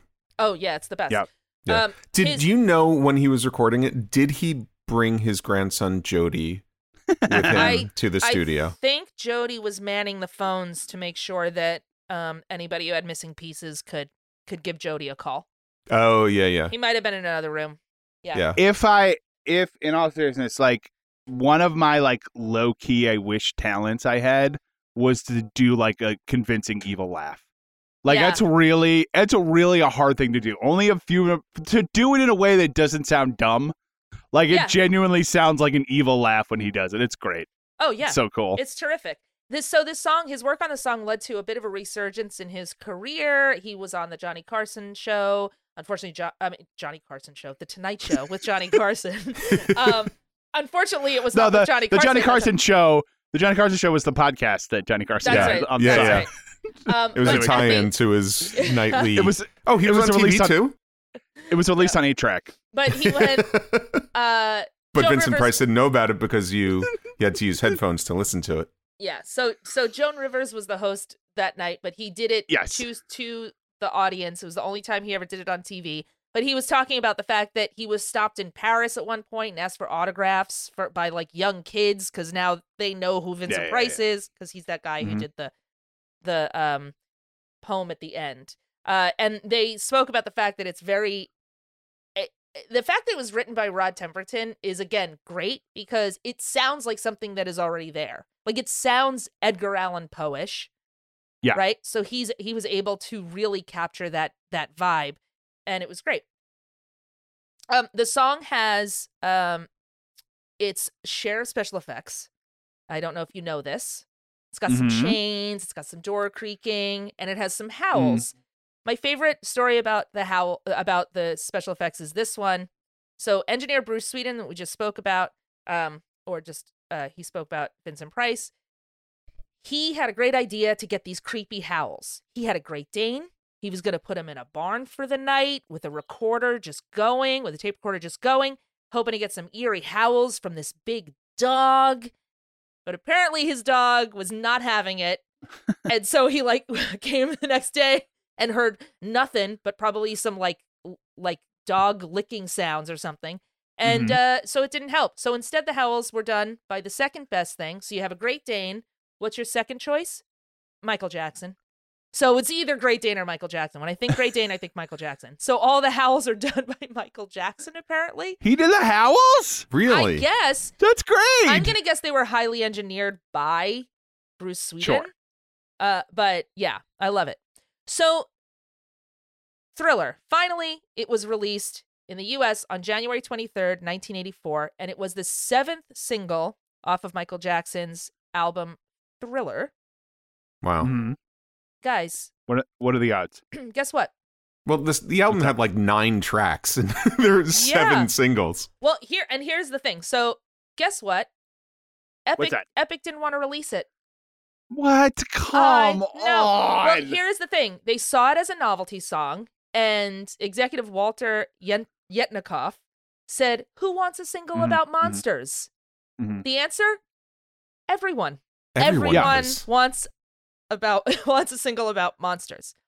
So, Can I just why does I say one random thing? I know this is gonna sound weird, yeah. but Walter Yetnikoff, however you say his name, Yeah. I read his memoir years ago. It's weird.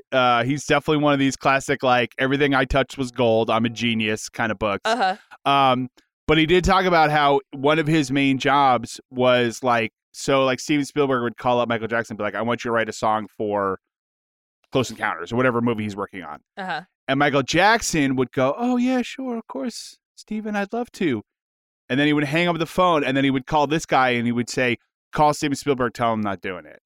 And then this guy would call Steven Spielberg, like, listen to me, pal. You don't go directly to Michael Jackson. You come to me, okay? And he wants to do the song, but I'm not going to let him. I'm not going to let him do the song because you went to him instead of me. And then, would go, nuclear on him so that Michael Jackson never had to say no. He's like, my whole job was to make people hate me. so that Michael Jackson never had to say no to anyone. Wow. Like that, he's like, basically that was like a big part of my job. Wow. Wait, Very That's strange. interesting. that's And we just weird. talked to Guy Pratt, who was like doing the bass for him for Earth Song, and realized that Michael Jackson was hiding behind a table Right. and Yeah, was yeah. whispering to the producer, and then the producer would tell Guy Pratt what like the whatever Michael Jackson Yeah. wanted him to do. But Michael Jackson could not tell him directly. He had to pretend that he wasn't there. That's weird. Like no one would acknowledge the fact that Michael Jackson was hiding behind the table and whispering to the producer, and then the producer would tell him what to do. Anyway, crazy stuff. Yeah. So finally they did release it. After a year on the racks, sales of the Thriller album dipped, and Michael Jackson was not having it, and he was like, we got to do something about this. So they released it along with the video, and it hit the Billboard at number 20, but it peaked at number 4 after 4 weeks on the charts.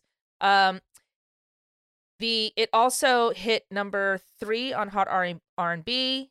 It hit number 24 on Adult Contemporary. It hit number 78 on Year End. And the original release also hit number 1 in Belgium, France, Portugal, Spain, U.S. radio and records airplay. And it charted a bunch of different places. Yeah. I was So yeah, it go ahead. peaked. So it peaked at 4. So it was not a number one hit. I mean, not that that's. It was not a number 1 hit. That's amazing. Which is fine. Now, I wasn't sure where to put this, but I'm going to put it now. Okay. So it was, as I said, the 7th single. After a year on the charts, the album had 7 singles. So Mhm. it was long. As we know, there were 6 other singles off of the Thriller album that all reached the top 10. Okay. You know what my next question is going to be? Name those singles. Michael, that's can I easy. start? Can I start? Let's do 1 and 1. Okay, go Okay. ahead. Well, I'll say Beat It. That's right. Okay. Michael. PYT. That's right. Pretty Young Thing. All right. Is The Girl Is Mine? That's right. That was, I think, the lead single. That's the first So one. weird. We've talked about this many times. We have spoken about it. That song- We have spoken about it before. That is the first song off the first single off Thriller. That song is actively bad. I It's understand why weird. they did it because Paul And- McCartney was on it, but that song's terrible. And then let's continue. And I'm also going to say this. I'm not going to talk about The Girl Is Mine in this when we get to the actual album. Anyway, Okay. so we got 3. We got 3. Michael. Wanna Be Starting Something. That's right. That's 4. Okay, I'm gonna be honest with you. I don't know. After that, is there like a really famous one I'm missing? Yeah. Yes, a huge one. Okay, wait. All right. So wait. I would Beat say It. groundbreaking one. Oh God, what am I forgetting? Because there's Dan. Thriller, Beat It, and I don't know. I'm gonna be mad at myself. Yeah, but you are. tell Billie me. Jean. Billie Jean. That's I Yep. knew there was a third one. I knew there was the 3. There was Billie Jean, Beat It. Yeah. Okay. Yeah. And All right. Michael, Anyway. the final one? Which ones did we say so far? Girl Is Mine, You Billie said- Jean, Beat It, Wanna Be Starting Something, and PYT. PYT. Oh, Human Nature. Young thing. One of my favorite Michael Jackson songs ever. Oh yeah. So okay. good. Human Nature. So yeah, each of these singles reached the top 10 on the Billboard 100. So the song has re-entered the Billboard charts numerous times, and in surprisingly around Every Halloween. I was going to say, surprisingly, around Halloween. I'm not going to list every time it hit the charts, but it does hit fairly frequently. And in the week after Jackson's death, it was his best-selling track in the U.S. The song itself, yeah. It is interesting to me that, number 4 is not bad, but it's interesting to me that it's such an iconic song, such an iconic video, and such a song that you associate with Michael Jackson that it's shocking to me that it wasn't number 1. Yeah, but I mean, I think that goes to show something about the charts that Yes. they don't. Charts do not signify impact. Correct. Not all the time. Yeah, yeah. Right? So there's a number of factors that come into play with things like that. Case in point, the song is certified diamond. So, it did okay. It did okay. So, yeah, it's like what else was going on that week, what other songs were out at the time. Exactly. But it's also interesting, like this album was released in 1982. This song is 1984. That's the thing. That never happens. It was so long after. And the funny thing is, I mean, let's remember the album is called Thriller. Yeah. And and they weren't going to release the title track. But The Girl Is Mine, let's get that puppy out as soon as possible. It would have been a different story if they called it Starlight. But so let's talk a little bit about the record-breaking album that this song came from, shall we? So sure. It's the second album that Jackson recorded, a solo album that Jackson recorded on Epic Records. It has sold over 100 million albums and is certified triple diamond. The album itself was nominated for 12 Grammys and won a record-setting 8 awards. It is the best-selling album in the world. It lost that title for a time to... Oh, can I guess? Yes. Is it the Eagles' greatest hits? That's right. Michael, you're hitting like 1,600 in the music SATs today. But after Jackson's death, it reclaimed the title. The album spent 37 non-consecutive weeks at number 1. Wow. That's right. And a year after the album's release, Time summed up the 3 main singles from the album, which are Beat It, Billie Jean, and Thriller. They said, the pulse of America and much of the rest of the world moves irregularly, beating in time to the tough strut of Billie Jean, the asphalt aria of Beat It, and the supremely cool chills of Thriller. I will say this, the other thing I like about the album is the cover. It has a very iconic cover. It is Michael Jackson in that white suit lying down, and then when you open up the fold, he has a tiger cub. Mm-hmm. He does. I mean, that's all I have to say about that. It's just a very iconic cover. And the fact that so many great songs came from that. I'm not even going to get too much into it because we'll just run out of time. But it was, again, a groundbreaking album and a record-breaking album, and it continues to be.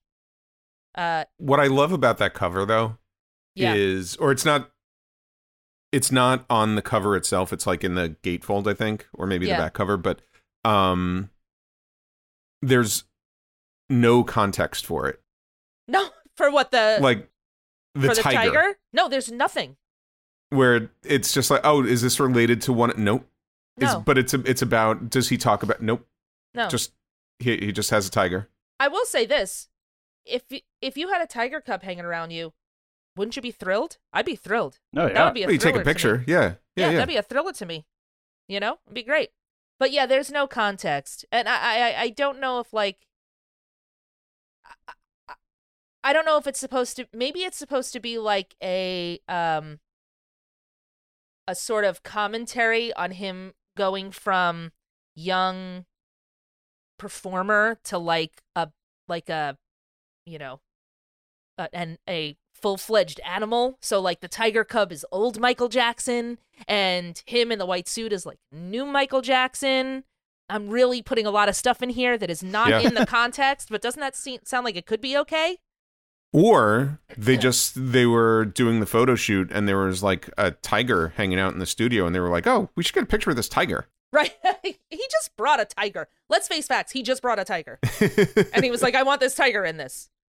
Rachel, you were talking about the charts and the kind of randomness. And we've talked about how random the Billboard charts are in the past.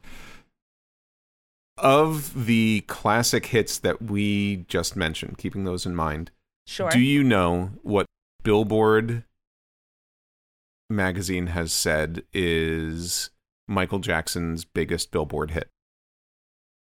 Is it Say, Say, According Say? to Billboard, it is Say, Say, Say. That's right. Yep. Sure. Yeah, makes sense. Yeah. I mean, what else is it going to be? You know? I mean, come on.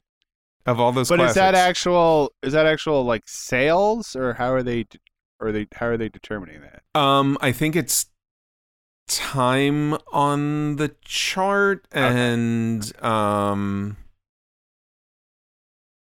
I think it was number one for like 6 weeks, and so I don't know if it's like time in the top 10. There's some sort of Usually mathematical their thing that they do. biggest hit is not the biggest hit. Yeah, if we've that makes spoken about sense. this before.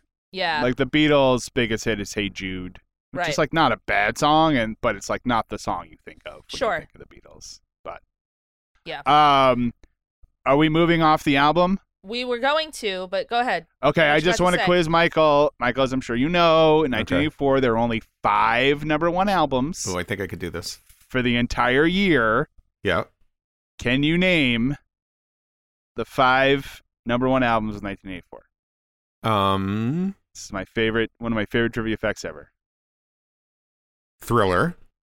Thriller's number 1. It would be funny if I went through all the other ones and I was just like, I can't think of the last one. What could it have been? So Thriller, Yep. Purple Rain, Yep. Born in the USA. Yep.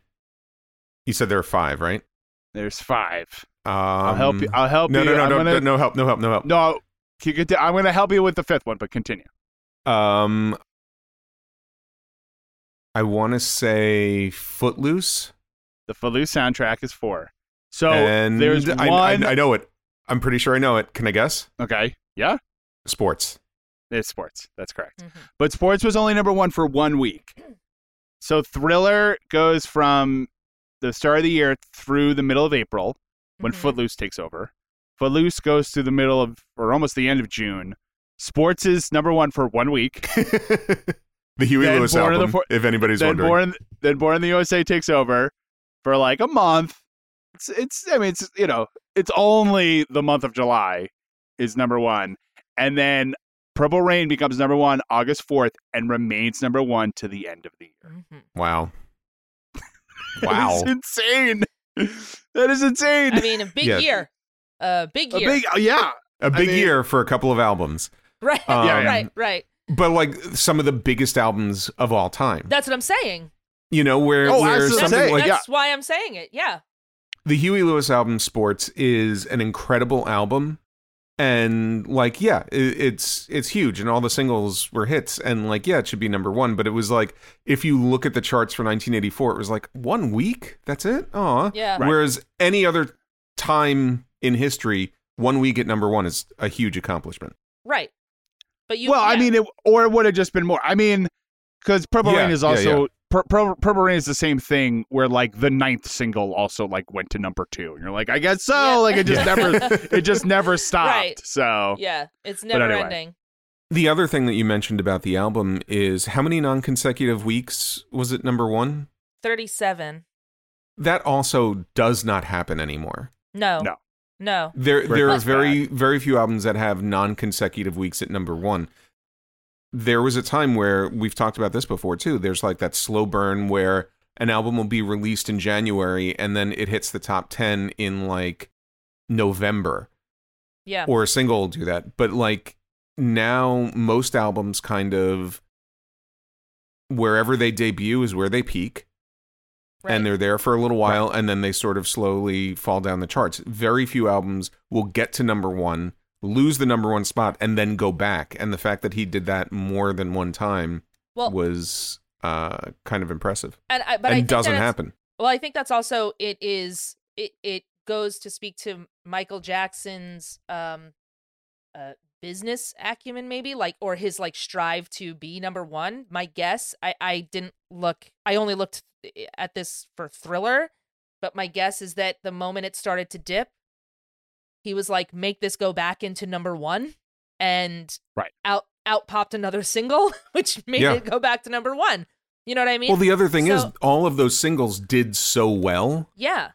that, like, after Beat It was released, they weren't going to be like, all right, 3 weeks for releasing Billie Jean. It's like, no, Beat It's going to be on the charts for Right. however long. let it run its course. It did. Yes. And then the next single. Right. And he was also doing other projects at the time. Like he was on, like Thriller was probably off the charts sometime in 84, the song. And then We Are the World Right. was, I think, when was that? Late 84, early 85? Yeah, something like that. Mhm. So he was consistently on the charts. Sure, yeah, of course. Yeah, I mean, we could talk about the influence of that, specifically that time of his career, for a very long time. Yeah. But right now, let's talk about that music video, shall we? Let's do it. So the music video is completely tied in with this single. I don't think you can separate the two. They're gonna be intertwined for life. The music video was the idea of Jackson's manager Frank DeLeo as a way to reinvigorate sales of the Thriller album, as I said, after it dropped out of the top of the charts.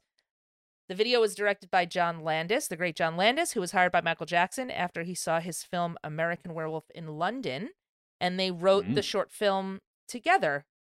He had not seen any of John Landis's other stuff. I think he saw Kentucky Fried Movie, but apparently he had never seen anything else.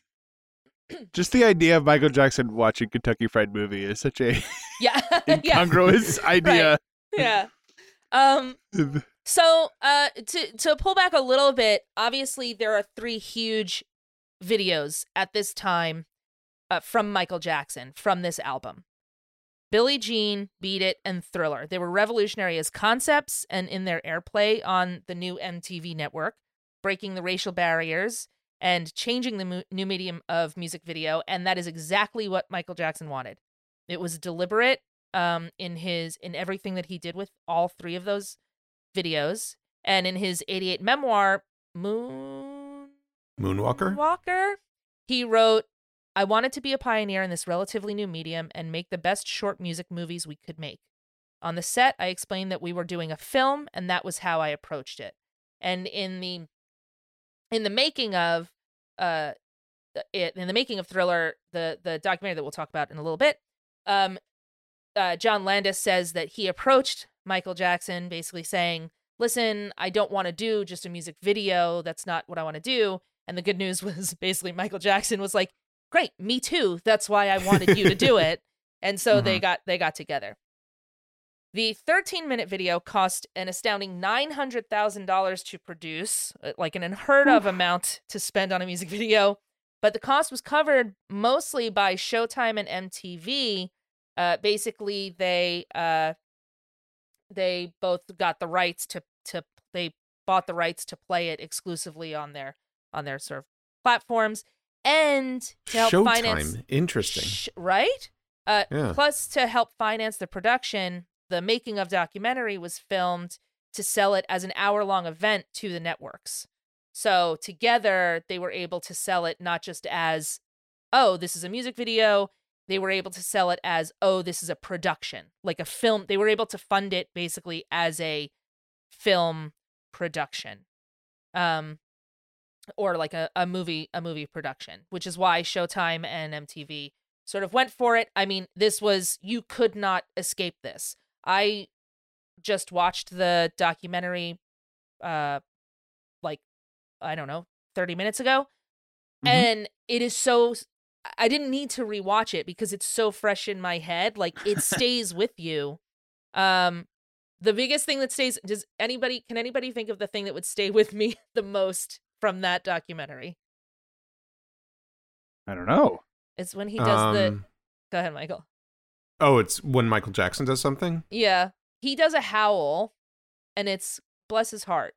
But when he changes into the monster, he does a howl. Oh, and the werewolf scene? Yeah. Yeah. Michael, we'll get into that, but don't you dare call it a werewolf. So I will tell you why later. Don't you dare call it a werewolf. Okay.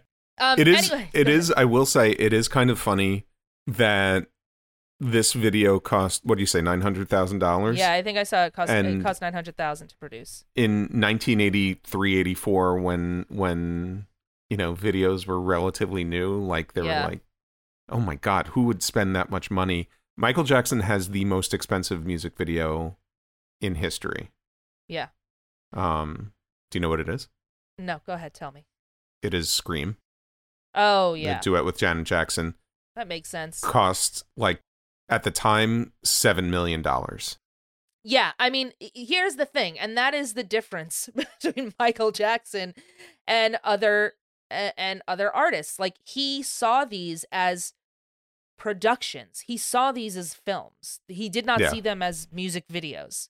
So, and they had a great impact. I mean, again, like Billie Jean, I believe, was seen as breaking the race barrier on MTV. So there was a real purpose to how he approached these, right? Like it wasn't just like, oh, let's put out a music video for this song. It was like, no, I'm going to do something groundbreaking, or I'm not going to do it at all. John Landis yeah, go ahead. Oh no, I think, Dan, I think you mentioned this in the first part. And I kind of think now's sort of the time to talk about it, but Dan, you had mentioned, like, it's weird that this was released as a single, because it is more or less a novelty song. It is about monsters. It is, my theory, I think they kind of talk about this in that making of documentary. One of the reasons that this song was released as a single at all was because I think he wanted to make the video. Yes. Oh, 100%. 100%. Like he wanted to make a movie. But it also a monster movie. He wanted to make a monster movie. He specifically wanted to become a monster. He wanted to become a beast. But also, they didn't think they could sell the single. This is why I'm saying they are intrinsically connected. They didn't think they could sell the single without the video. You know what I mean? That's why they had to come out at the same time, because there was or around the same time.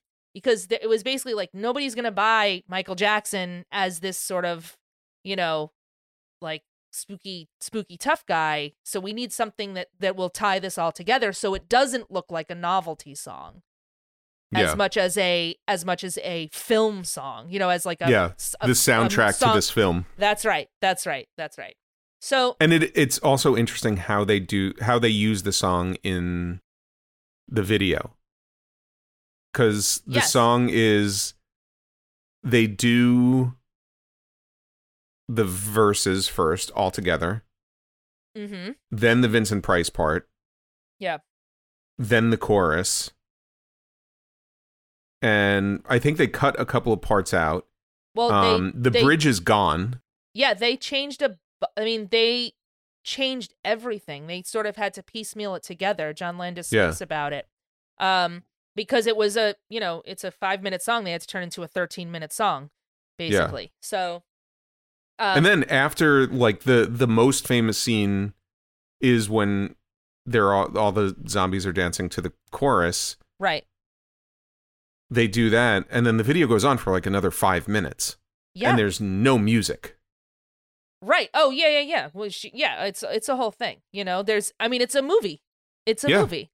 So, So as we're speaking about, the plot was based on horror movies, but it was also based on the fact that Michael Jackson wanted to be turned into a monster or a beast, like an American Werewolf in London.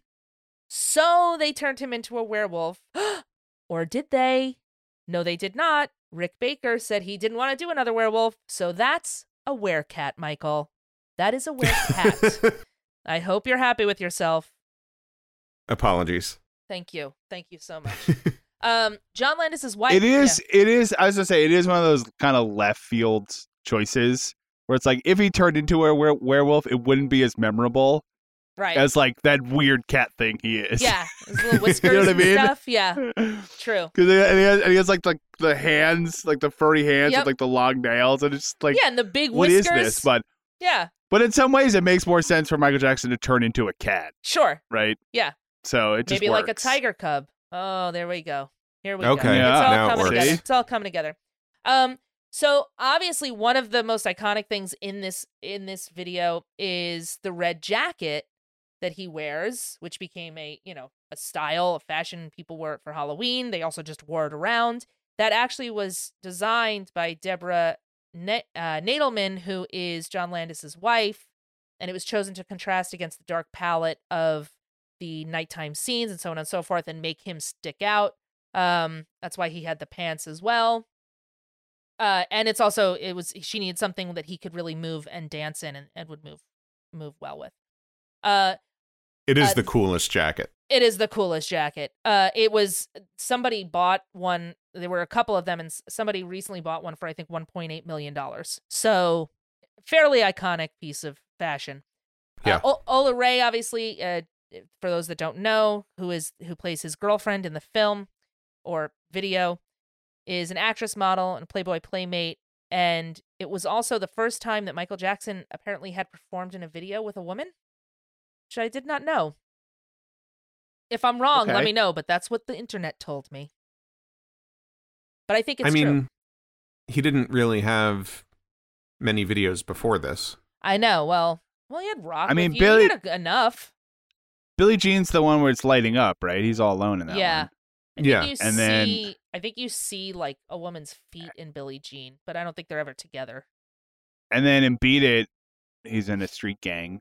There's not. I mean, there's some. There are. No, I'm just trying to around, think. No. All right. Okay. In Rock With You, he's rocking with you, dancing on. There's lasers. Is that the one with the lasers? There's a lot of lasers and moon and not moon, but it's very feels like he's in the middle of like a weird sphere. Strange. It's strange. His co-star in Billie Jean was The Sidewalk. That's true. Mm-hmm. The City was his co-star. So obviously, in the Girl Is Mine, it's Paul McCartney's most feminine period. So that's probably as close. Yeah, it's when they're like medieval jesters or whatever is happening in that. No, that's Say Say Say, isn't it? Oh, it's Say Say Say. Say Say Say. I think I'm wrong. Say Say was when they're like vaudeville comedians or something. Oh, yeah. But aren't they like in a hayride? Is that Say Say Say? Or is that the Girl Is Mine? I think so. I think that's Say Say There's a lot going on in Say Say Say. Yeah, it's yeah. Say What You Guys Want. Like, that's a great song. I love that song. Sure. Here, I'm gonna say what I want. No, it's not. Okay, let's continue. I'm gonna say what I want. I think it's fine. Okay. Say Say versus The Girl Is Mine. Well, the Say Say Say is better, but that's not saying much. The Girl Is Mine is actively a bad song. You know what I'd like to do? I'd like to continue talking about one of his most famous songs called Let's Thriller. continue. Let's go. Obviously, one of the most famous parts, like Michael said in the video, is the zombie dance, which has permeated pop culture and has been mimicked in movies and viral videos, including the movie 13 Going on 30. I don't want to talk about the fact that some of the stuff in 13 Going on 30 does not work out with the timing, though I think this does. Okay. And a big viral video that went huge a couple of years ago of a bunch of prisoners doing the dance. They have set records of people doing the zombie dance, like Guinness Book of World Records of people doing the dance. You cannot get away from the zombie dance. Also, it influenced Pat Benatar's dance in Love is a Battlefield, all of those things. There was some controversy to the video, with its themes being deemed occult and violent by different groups. Obviously, at the beginning, there is a disclaimer, and at the end, there is a disclaimer of the video about not being involved with the occult. Michael Jackson was a Jehovah's Witness, and they don't like the occult, apparently. I think that's a big thing for a lot of religions, not liking the occult. I don't think it's just Jehovah's Witnesses. I don't just call out Jehovah's Witnesses on that one, but yes. So basically, like, they were going to excommunicate him, and so they wanted to, put a disclaimer in, and he wanted to make sure that it was known that it wasn't, that this wasn't anything that was real. So he had there were disclaimers on both ends of this video. There was also some litigation later on, years later. John Landis sued Jackson over failure to pay proceeds from the video, and Ola Ray also said she had issues collecting royalties and sued Jackson. That was only a couple of months before his death, which was sad. In '85, the video won Grammy for Best Video Album, And in 1984, it won MTV Video Music Awards for Best Overall Performance, Best Choreography, and Viewer's Choice. It was also selected as MTV's Greatest Music Video of All Time in 1999. It is clearly one of the most influential and greatest videos of all time, it having an effect on music, video design, music video design, film, and fashion. It is just, there's no way to understate it. The Library of Congress described it as the most famous music video of all time. And in 2009, it became the first music video ever inducted into the National Film Registry as culturally, historically, or aesthetically significant. The album go ahead. I was just hard to argue with any of that. Oh, yeah. I mean, you can't argue All with sounds any of good. it. The album itself was added to the National Registry in 2007 with the opening line of the induction essay by Joe Vogel stating, Michael Jackson's Thriller changed the trajectory of music, the way it sounded, the way it felt, the way it looked, the way it was consumed. No doubt about it. It is timely that we are doing Thriller now because we are right on the cusp of the album's 40th anniversary. There is currently a documentary in the works for the album's anniversary. And in addition, in November, I believe November 18th, there is a double album titled Thriller 40 that will be released, including a bonus disc of additional songs from the recording sessions for the albums that have not been released yet. The director of the upcoming doc, Nelson George, says of the original album's release, the release of Thriller redefined Michael Jackson, taking him from teen star to adult superstar who composed memorable songs, sang beautifully, and reached the highest level of onstage performance. Obviously, this moment in his life, it was a time when Michael Jackson was trying to shift his image to a more adult feel in his music and in his look. Obviously, he had been known at this point. He was a known entity for most of his life, having gone from the Jackson 5, moving on into his earlier work in Off the Wall. But even between Off the Wall and Thriller, there was an adjustment in what he was. Basically, before this album, he was a star. But after this album, he was a superstar on a direct trajectory to music icon. There was just no stopping it from there. It is super difficult to overstate at all the impact of the album, the song, or the video on our culture at large. That's all I got to say about that, because we could talk for 4 more hours about it. But you got to put a stopping point to it at some point. You're saying it's difficult to overstate? I'm going to try. So our entire civilization is based on this song. We did not have language until this song was released. Michael Jackson taught us how to speak. So thank you. Good night, funny man, wherever you are. Thank you for that. Well done. Well done. Thank you. Well done. That's all I have to say about That's that. it? Yeah. Anybody have anything else? But I mean, there's a lot to say. There's a but lot. I mean, like the we answer said, is yes. We'll keep but, it. Yeah. I mean, I will say, like, it's crazy to think, like, for the video for Thriller, I was at the night it premiered on MTV. I was at my grandmother's house. And it's just weird to think that, like, my parents were aware. It was like we all gathered in the den of my grandmother's house because, like, my parents were aware it was going to premiere. My grandparents were, like, excited to see the video. I made it 30 seconds until you see Michael Jackson turn into a monster, turn into the werecat. I then screamed and ran out of the room and refused to come back in until the video was over, which was tough because it was 13 minutes long. But buried my face in the couch. Watching it years later, I was like, so Michael Jackson is watching a movie about himself turning into a cat? Because he's in the movie, and then it turns out he's watching a movie. Like, wouldn't the girl be more impressed that he was in the movie? Like, well, she was in the movie too. I guess it's true. She's also in the movie. But anyway. It's almost like they were at the premiere of their movie, and she was like, this is too scary. It's too scary. I didn't know what I was getting into. You're in the movie. Wouldn't you know what's going to happen? But anyway, yeah. And then the cat eyes at the end is one of the great endings. Of the video ever. That's great. And also So- spoofed and you know, and Oh, yeah, and 1,000 changed. things. Yeah. So great. All right. Well, Rachel, thank you so much for that. We're gonna take a quick break, and we come back. We're gonna talk about the lesson we learned from this song with Lessons Learned. Hey guys, if you're at work, you're on your feet all day, or you're behind a desk, guess what? You need some great socks, right? You want socks that are gonna look good, they're gonna feel good, because your feet are the foundation of everything you're gonna do all day. And let me tell you a great place to get socks: boldfoot.com. Okay, it's 100% American made, and your feet are going to feel good, and guess what? Your heart is going to feel good, because 5% of all proceeds go to veteran charities. They're family and veteran owned. And they have amazing bold patterns and bold names like Bricklayer, Firecracker, and Jailbird. And they have any kind of sock that you could need. They have athletic socks, dress socks, and they even have compression socks. Absolutely. Guys, everybody needs socks. You don't want to think about it, but you want some good socks. When you're getting out of the shower in the morning, you got to put some socks on your feet. Let's get some nice looking, nice feeling socks on there. No messy socks. No messy No. feet. You want bold feet, Right. not messy feet. You know what?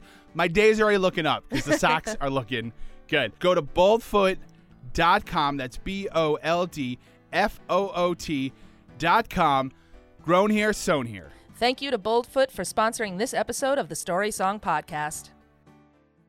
All right, we're back. It's time for lessons learned. What lesson did we learn from this song? Michael, let's start with you. What lesson did you learn from Thriller? Well, I learned two things. One, I learned that a werecat is a thing. Did not know that. And two, it's a thing. What? It's a thing. Yeah, I had never heard of that before. The other thing that I learned, and the most important thing that I learned, is while the song Thriller was a huge hit, and it should have been a huge hit, that's great. What really should have been a huge hit was Vincent Price's response song, Creepy Narrator Only Wants the Best for You. It stalled at like number 30 on the charts, and it should have been a number one hit because it is, as dance songs go, Oh, yeah. it was perfect. That's right. Oh, man. 2 weeks. I don't know if we want to explain that. It is surprising that there wasn't like a Vincent Price rap album. You know what I mean? Like, because this was obviously such a big deal that they were like, let's just get this guy. Let's get him. Let's get his own thing. He could have had his own like One Night in Bangkok or something. Yeah. You know. Dan, that's a show tune. You did it. Well, it is. Well, that's the thing about that song. We don't have time to go into this, but because that's like a white guy who does the thing, and they release it as a single, and that guy would get booked on like rap shows, and then show up, and people were surprised to discover that he was, not a young black man doing rap, but in fact like an older white British dude. Like he would say people would like open the door and be like, oh, you're obviously the manager. Where is the rapper who rapped One Night in Bangkok? And he'd be like, no, it's me. Right. Anyway, that's a completely but different thing. That's from the musical Chess. Oh, no, I'm aware. Okay. Written by the ABBA guys. So, And Tim Rice. Here's what I learned. Yes. You're trying to, obviously, all of us, every day in our lives, try and avoid monsters. Sure. Right? It's like job one. From the minute you wake up to the minute you go to bed.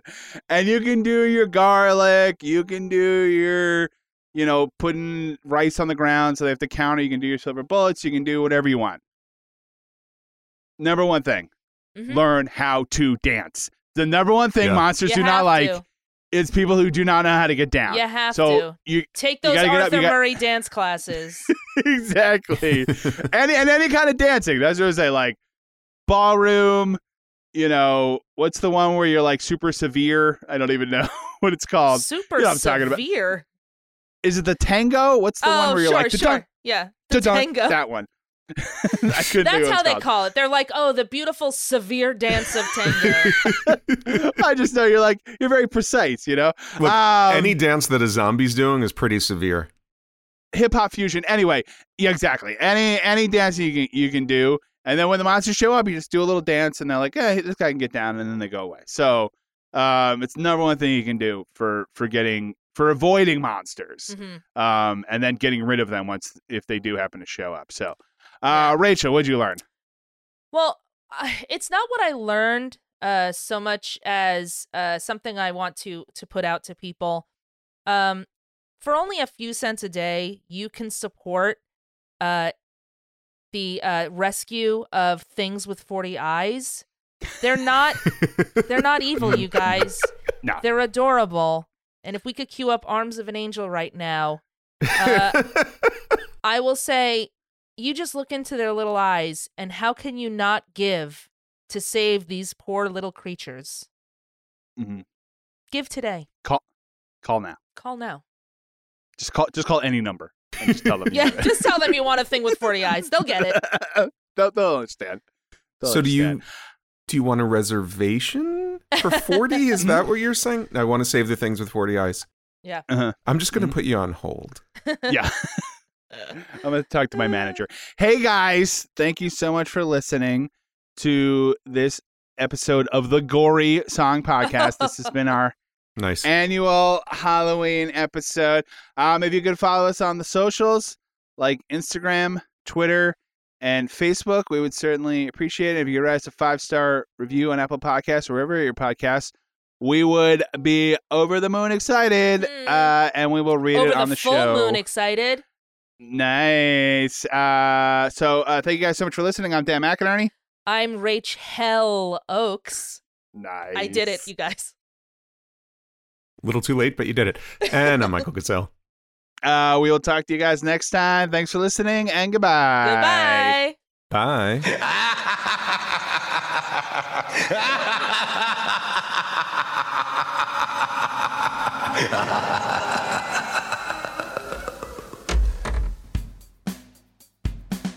Our theme music was written and performed by Jason Flowers. Find him on Twitter at Jason Flowers with a Z. Some of our bumper music was provided by Purple Planet Music. Our logo was designed by Dan Geva. Be sure to like us on Facebook, follow us on Twitter at story_song, and on Instagram at StorySongPodcast. And don't forget to leave us a 5-star review on Apple Podcasts or wherever you find your podcasts. The Story Song Podcast is a proud member of the Pantheon Podcast Network. Go to pantheonpodcasts.com. Thanks for listening. It's the Story Song Podcast. I had something else brilliant and I lost it. Oh well. Oh, I'm sorry. It's okay. It's okay. Well, we'll wait. No, we'll just sit here and wait till you. Yeah, could everyone just be real quiet for a couple minutes? It's NFL draft season, and that means it's time to start thinking about fantasy football. FantasyPoints.com features industry-leading experts and prognosticators using proprietary hand-charted data to help you score more fantasy points. FantasyPoints.com is the place to go for whatever kind of fantasy football you play. Whether you play fantasy football, daily fantasy sports, or do a little bit of everything, Fantasy Points has the meticulously researched content to guide you to victory. And why wait for the fall? Fantasy Points also covers the new spring football league, the UFL.